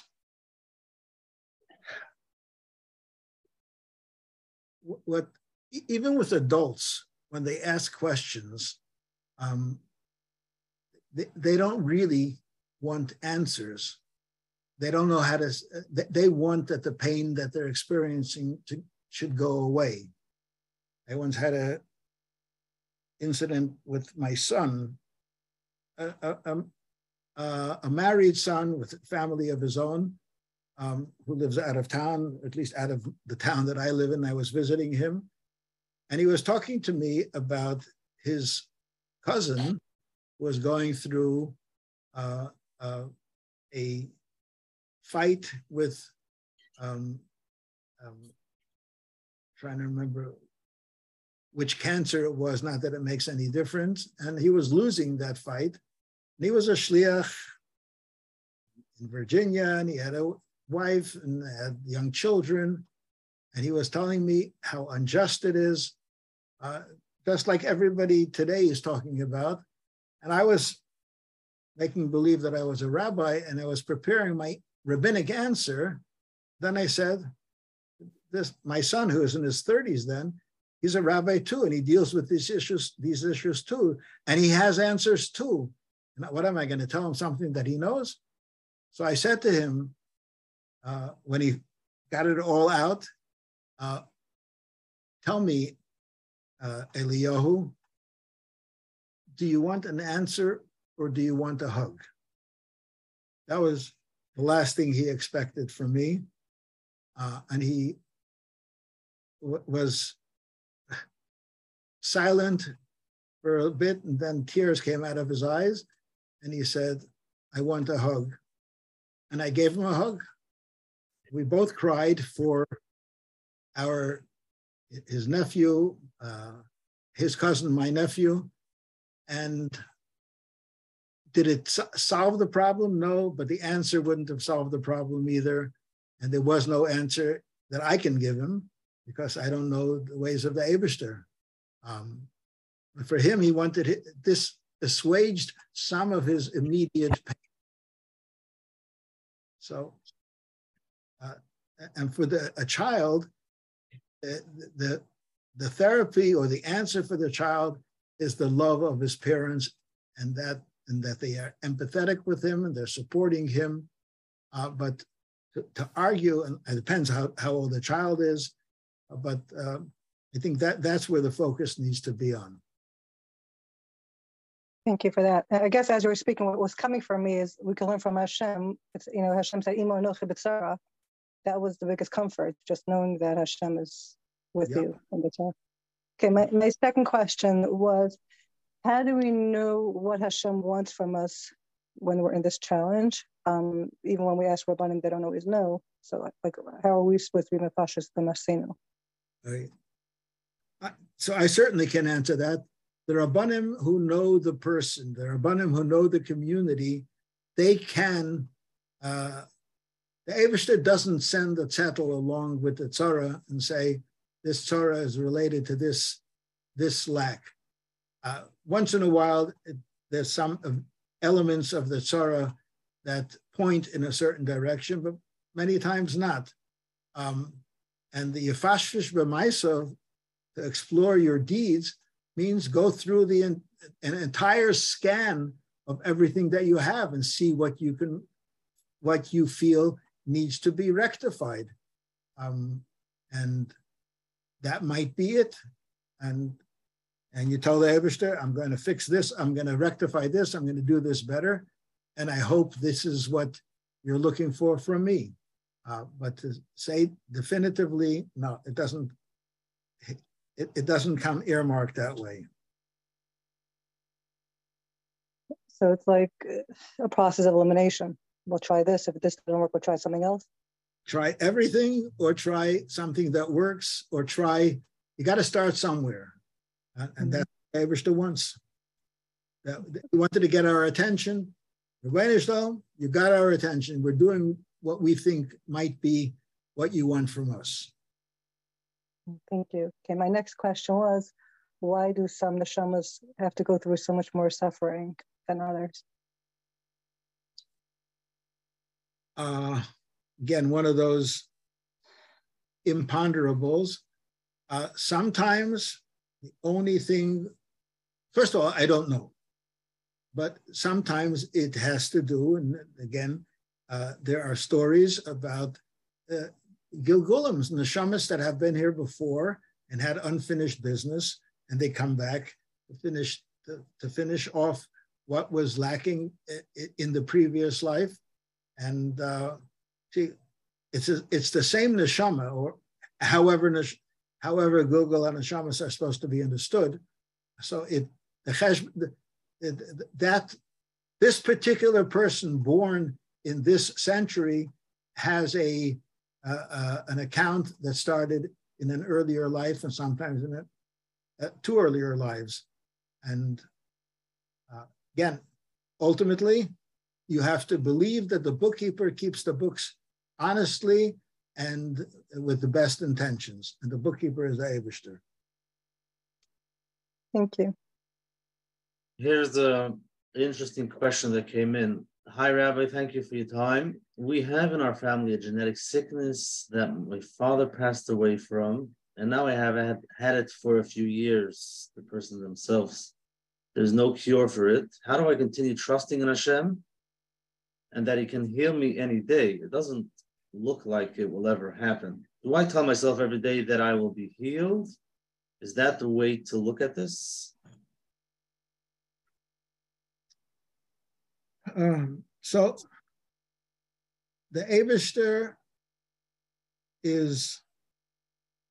functions through Shem Elokim in Derech HaTeva, and the Eibishter is much greater than Shem Elokim. Shem Havaya is L'mayla Derech HaTeva, and the Eibishter encompasses both.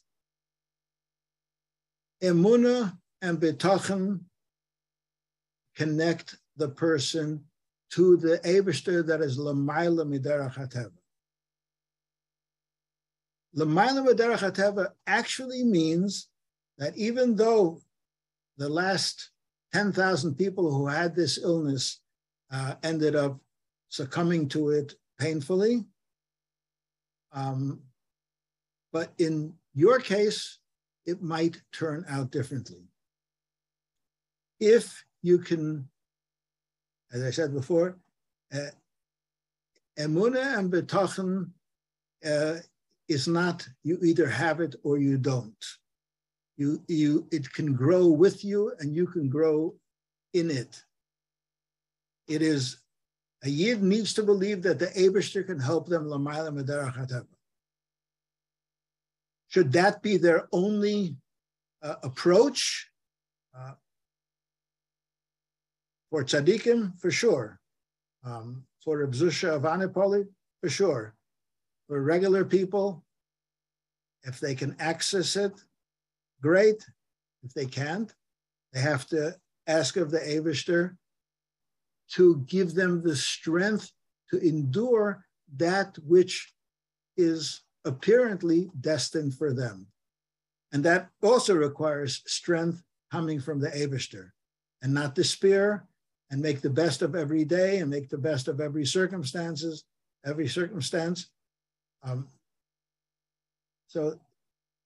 There are two options, and it depends on how you relate to the Eibishter, and you can access both. Is it possible that every day is different, depending on their mood and how they feel? Yeah. And is it okay, having those ups and downs? The relationship to the Eibishter is the Eibishter, who is higher than the world, came down to the world and connected to the Jewish people, and he contorted himself to function as a Hashem in Olam Hazeh for limited human beings. That's what Eibishter's plan was, not only for us, but for him. Eibishter was mitzamtzim himself to be able to relate to us as we are. And we also can address the Eibishter from our narrow and finite perspective, or to find the key to our emunah and betachon and transcend that. And there's no reason why you can have one on Sunday and the other one Monday and Tuesday and the other one on Wednesday, and it lifts you up, and then you sink down a little bit and it lifts you up again. Yeah. Sometimes it could be hard for people when they're going through these challenges, hard to even think the way we're discussing it now on this program. We're asking questions and we're giving some answers, trying to figure it out. But when you're going through a real challenge, sometimes you're just not thinking. Yeah, right. And that's a time where you just have to just take care of yourself. Don't try to figure things out. Just do what you need to do. Relax, take it easy. Hashem loves you, and without all of these cheshbonos that I need to figure out how to fix this and what does Hashem want from me? Yeah. Correct. Okay. Now let's do one more live question. I think we have two more live questions, and then one more, and then we'll go to closing. Okay, let's unmute. Hi, how are you? Hi. Hi. The question is this. We talk a lot about Emunah in Hashem and feeling the love of Hashem. My question is about children who are abused from birth. There's some severe abuse going on out there. To begin with, we learn Averos are a result. Nisyonim are a result of our Averos. I don't know how to explain that when you have an abused child. Additionally, Mishlei says, give me a kid for the first 6 years and I'll set his ways for life. In the case of an abused child who never learns how to relate, who lives in fear from the beginning, how do you ever come to appreciate the love of Hashem? After all, one of the reasons that you're given parents and given love is to learn how to respect authority and how to receive love. If that's not happened, and Hashem provides for that not to happen, how can you tell someone then to go proceed as though Hashem loves him? Now I've had this situation, and I've been to Rebbeim, and Rebbeim will not address this. They send you to a therapist. So this is a general question about how to deal with abused children who cannot receive love, can't give love, because they never experienced growth in that fashion. How does the Torah account for this? That's my question. Your question, whatever is better than whatever answer I'm going to give you. To the extent that I will try to answer your question, number one, again, I'm working in an area that is beyond my knowledge, but I will try. Number one, as I said before, when we don't find reasons in the normal framework of Torah, we may have to fall back on, maybe this is something held over from an earlier Gilgul. I know that sounds, the whole concept of Gilgulim sounds far-fetched, and who am I to say that this is because of a Gilgul? But if there's no answer in the present, I'm positing that as a possible answer. And number two, I think that even a person, again, it's not for me to say because I'm not a psychologist, but I believe even people who start off their life in the hell that you're describing, with a lot of hard work and a lot of therapy, their life can be reframed. I say a lot of hard work, and maybe people don't have the energy and the resources to have that long-term therapy, but I would believe that that is possible.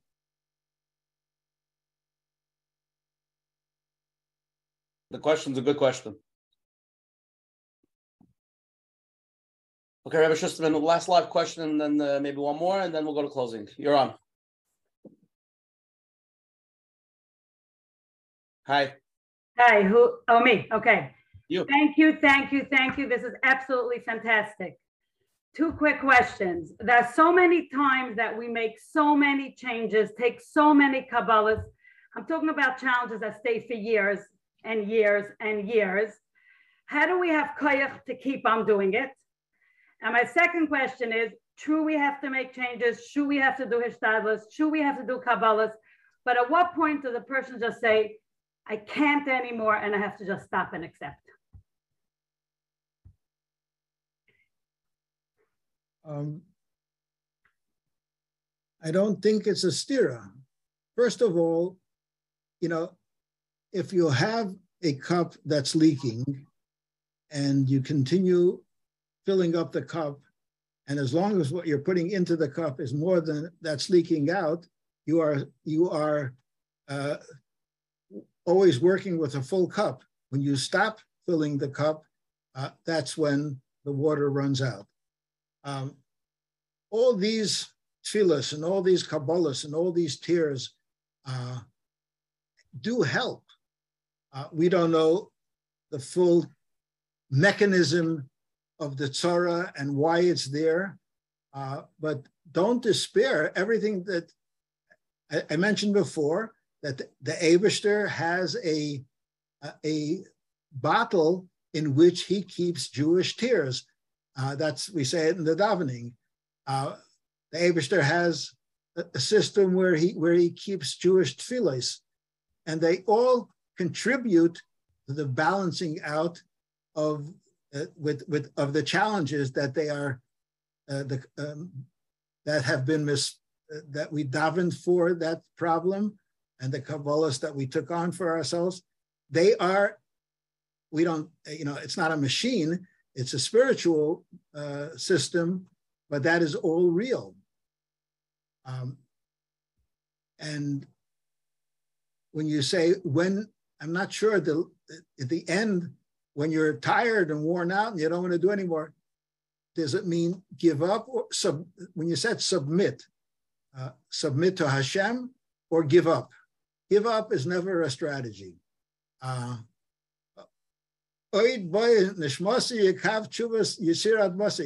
Eibishter doesn't give up on us, and we shouldn't give up on him. We need to find resilience. We need to find inner strength and keep plugging away. That's our duty. Thank you. Okay, we'll go to the last question. So this person writes, yes, it is hell. I'm going through hell down here on earth. There's so many things happening in my life. I just feel like giving up. How can God do this to me? Thank you, Rabbi. I believe there is a bigger picture, and we don't really understand what's behind all of the suffering. But why can't Hashem show us the bigger picture so we don't suffer so much?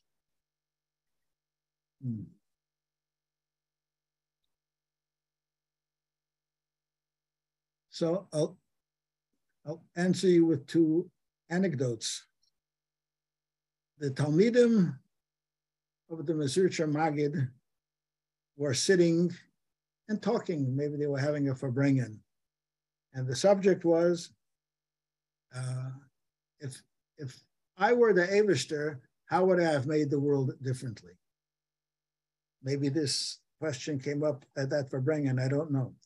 Anyway, and these were the Talmidim of the Magid that later they became Rebbe's in their own right. One of them made one suggestion, one of them made another suggestion. And one of the Talmidei Magid was Reb Shneir Zalman of Ladi, the Alter Rebbe, who ended up being the first Chabad Rebbe. And he said, I disagree with all of you. And he said, not I disagree with you, I have a different opinion. I will tell you that your opinion, when you think deeply, you would realize that if you were the Eibishter, you would do it exactly as the Eibishter actually did it. So there's no reason to find a different plan. The Eibishter's plan is the plan, whether you appreciate it or understand it or not. Rabbi Shia Twersky, Olav Shalom, wrote about this. He was a rabbi and a psychiatrist and a therapist. And he spoke about some of the people who went through what they went through. He dealt with people who were in addiction. And he saw the suffering that people went through, and he saw the growth that happens to them when they do their work well and hard, and they do come out transformed and healthy in a way that they themselves never could have imagined that they could or would. But to himself, he said, why does it have to be that they have to go through, using the same term, living hell for years until they get through it? Why couldn't it be done more easily? And he said, well, I've come to the conclusion that the Eibishter is greater than me and wiser than me, and he doesn't see it my way, and therefore it must mean that the only way it could happen is when people go through the work. So instead of complaining about the challenges, do the work. and then there's hope. Without that, it's an assign that we are meant to overcome, and sometimes we give up in the middle.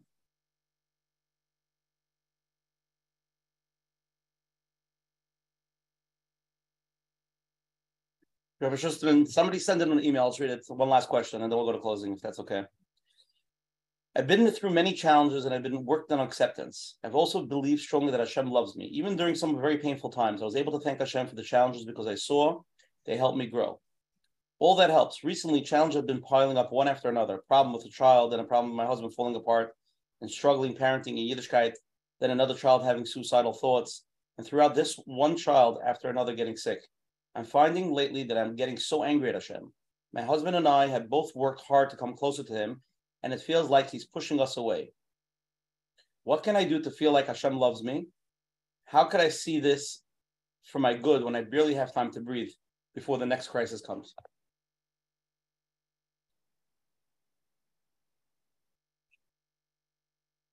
My first answer is, oi, I can't answer that question. I just know that there was, just tell you a story about a guy who ran a big moised, and he was in debt, and he was in great debt. And he wrote to the Rebbe. The Rebbe's answer to him was, Yischazek be'emunah u'bebitachon. He has been going through 10 years of financial hell in keeping his moised alive, borrowing money and being unable to pay back. And then, I guess he was mischazik be'emunah and be'bitachon.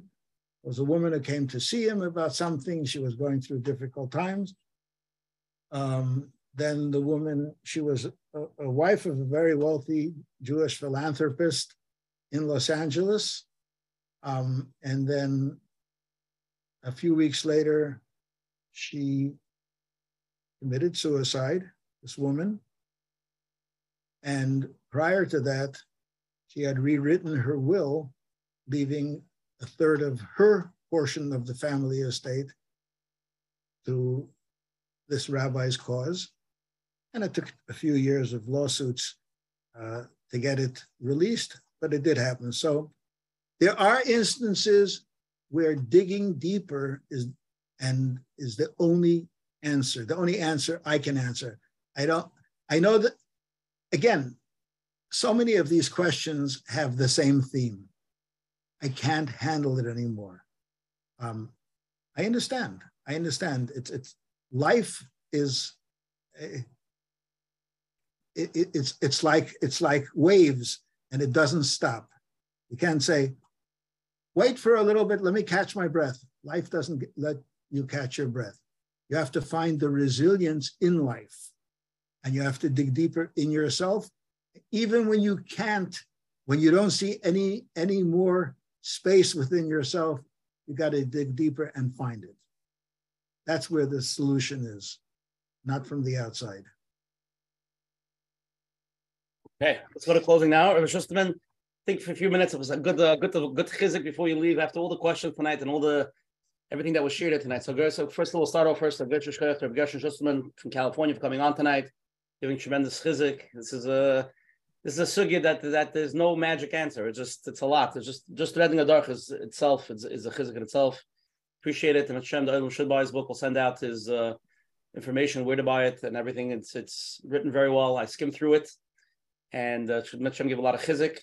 Again, tonight the shir should be a schus for these two girls, Chana Gittel Bas Tzipora Sarah, and Miriam Chai Bas Tzipora Sarah, to find the shidduch and the schus Nishmas, Daniel ben Rabbi Yosef Reuven Alevi. And if anybody else wants to be zoicher to join us every Sunday night, please WhatsApp me at 848-525-0066, and every Sunday I will send you the flyer, the presenter that week, and the replays. You can go to menachembernchel.com, to his website, and sign up to get the emails every week. The shirim and the replays. Again, anybody's here the first time, every Sunday night at 9:30 Eastern time, we have different shirim, different topics. Next Sunday, it'll be the first time there'll be no shir on Sunday. We told everybody to replay, to do chazar shir on the past 122 shirim. Sorry, but it happens. And the next show will be November 27th. Reb Tzvi Center from the Center of Yeshiva in Eretz Yisrael live, followed by December 4th, Rabbi Meshulam Epstein, a big therapist, world-renowned therapist from Scranton, Pennsylvania. There Moshe Rapper from Toms River, New Jersey will be December 11th. They're all powerful programs. Please join us, tell people about it. Be part of our Sichas Haver, Machabur over here. And everything's recorded at Shem. It will be on menachembernfeld.com. If anybody has any questions, you can email coachmenachem@gmail.com. Tonight's share 122. If you want to listen to it on the phone, it'll be up tomorrow. The phone number is 848-777-GROW. If you want to listen to it on the phone. Rabbi Schusterman, people want to know how do they reach out to you if there's an email or something, if people want to ask you a question. Do you want to give that out? Yes. Okay, so what's your email address? Email address would be whygodwhythebook.com. whygodwhythebook.com. Yep. Okay, so go there. You can reach out to Rabbi Schusterman over there. And if you have any questions, and if somebody wants to buy the book, we can go to, right, Kahot, it's KEHOT.com. You can go to Amazon.com, whygodwhy. Rabbi Gershon Schusterman, if you want to buy it. Again, thank you to all the advertising sponsors, Lakewood Scoop, Elian Ariel from 5 Town Central, Chayla Kaufman and Shmuel from JCN, and Rabbi Schusterman. It was a great tonight. It's a very hard topic. Very few people could stand there from your position and, give that chizuk. So appreciate you sharing your unbelievable strength and koyach and your advice. And Coach Menachem will go to closing, and the Rabbi Schusterman. Trachtep is good. Was comes the Varma Yotze Libam. Coach Menachem. Yeah, I want to thank Rabbi Schusterman and for undertaking to be here tonight on this topic, which is not an easy one. It's heavy, a lot of pain, a lot of challenges, and people are struggling, having a hard time. And to answer when there's no answers is not an easy thing. But we want to thank you for the chizuk. And like we heard, it's not easy, and it does take many years, like Rabbi Schusterman said, and we see it's a process with ups and downs, whether it's the grief process or speaking to whoever you need to figure out what works, what doesn't, and when you find yourself in the pits, and when you find some chizuk. But I just want to mention that, like, one of the questions is, after doing so many Kabbalahs and so many tefillahs, it's you can't breathe anymore. In a way, sometimes you have a lot of negativity, thinking about negative and davening about the negatives. I think it is important to bring in slowly, I know it's not easy, a little bit of positive. I know there's big movements out there with thank you Hashem, and but it doesn't have to be with a movement. It's just finding even a drop of positive while you're doing the tefillas and while you're in that negativity, to find something that you could Baruch Hashem, something small. To find, like they say, the cup is half full and half empty. Wherever you go, there's negative and positive. Like we heard, it depends on your attitude. What are you looking at? What do you focus at? And usually when you're in a challenge, you focus with the negative. That's what happens. You don't see the positives because you're in that negative. But if you can slowly pull in a little bit, and it might help to get some fresh air. Like you're saying, when it's so hard and all the tefillahs and all the Kabbalahs, that's a lot of negative and negative and negative. And it's like holding your breath. Find something positive so that you can take a little breath in, so that you can breathe. Again, it's easy said than done. And it's not an easy topic. And yes, there is anger, and there is denial, which could be for many years. And that's, all of these pieces are okay. There's nothing wrong with you. This is how it works, but you should get the help that you need so that somebody can hold your hand, so that you can learn how to hold your own hands. Understand that whatever you're going through is okay, and eventually, hopefully, come out on other sides from under the wave in Mitzvah Hashem. So thank you for that. I would add to what you just said. People should take pills. What kind? Chassidus. A word Chassidus is Kemayim Karim al Nefesh Hayefa, and Chassidus is available in Hebrew and Yiddish, in English, in French, in Russian, in Swahili, in every language and I'm not talking Dafke Hasidus Chabad, but there's a lot of Hasidus. Hasidus is a unique pill that 5 or 10 minutes of idea of Hasidus is Machaya Nefoshes. It works. So that's just a suggestion along those lines. Just before you close, I just have a question. Is your wife Chana Rochel? Is that your wife? That is. Hi, Chana Rochel. How are you? Hi, Baruch Hashem. The Olam was asking if you can give a bracha. A woman that to marry somebody with 11 kids and raise them, they wanted to give a bracha to everybody listening to the share tonight. That's what people are asking for. Wow. I'm just giving the message. Okay.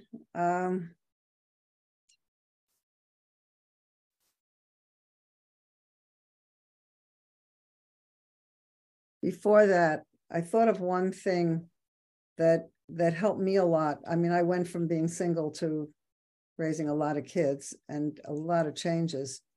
And there's a saying from Rabbi Nachman of Breslov that really helped me a lot. I mean, everything, thank God, but just so many people and so many changes and so much going on with each one. And my kids know this, not kids anymore, they're all adults. Rabbi Nachman of Breslov says you have to start new every day and sometimes many times a day. And I found that very helpful because sometimes it would seem like we're going through the same thing again, I didn't know what to do. Sometimes I did and sometimes I didn't. But it was very helpful to be able to start new every day and sometimes many times a day. I just thought I would share that. In terms of a bracha, we all need Mashiach now, the Chesed Barachamim. And so Hashem should bless everybody who's here with Chesed and Rachamim and with Mashiach. And that each person who's here should find their way, easily, that light should shine for each one. And they should find their way forward. And yeah, sometimes, like my husband said, there are waves and it comes up and down, but we should be able to start new and everything should have revealed good, revealed blessings, and whatever each person needs should be fulfilled. Amen. Amen. Schusterman, leave us with Divrei Chizuk.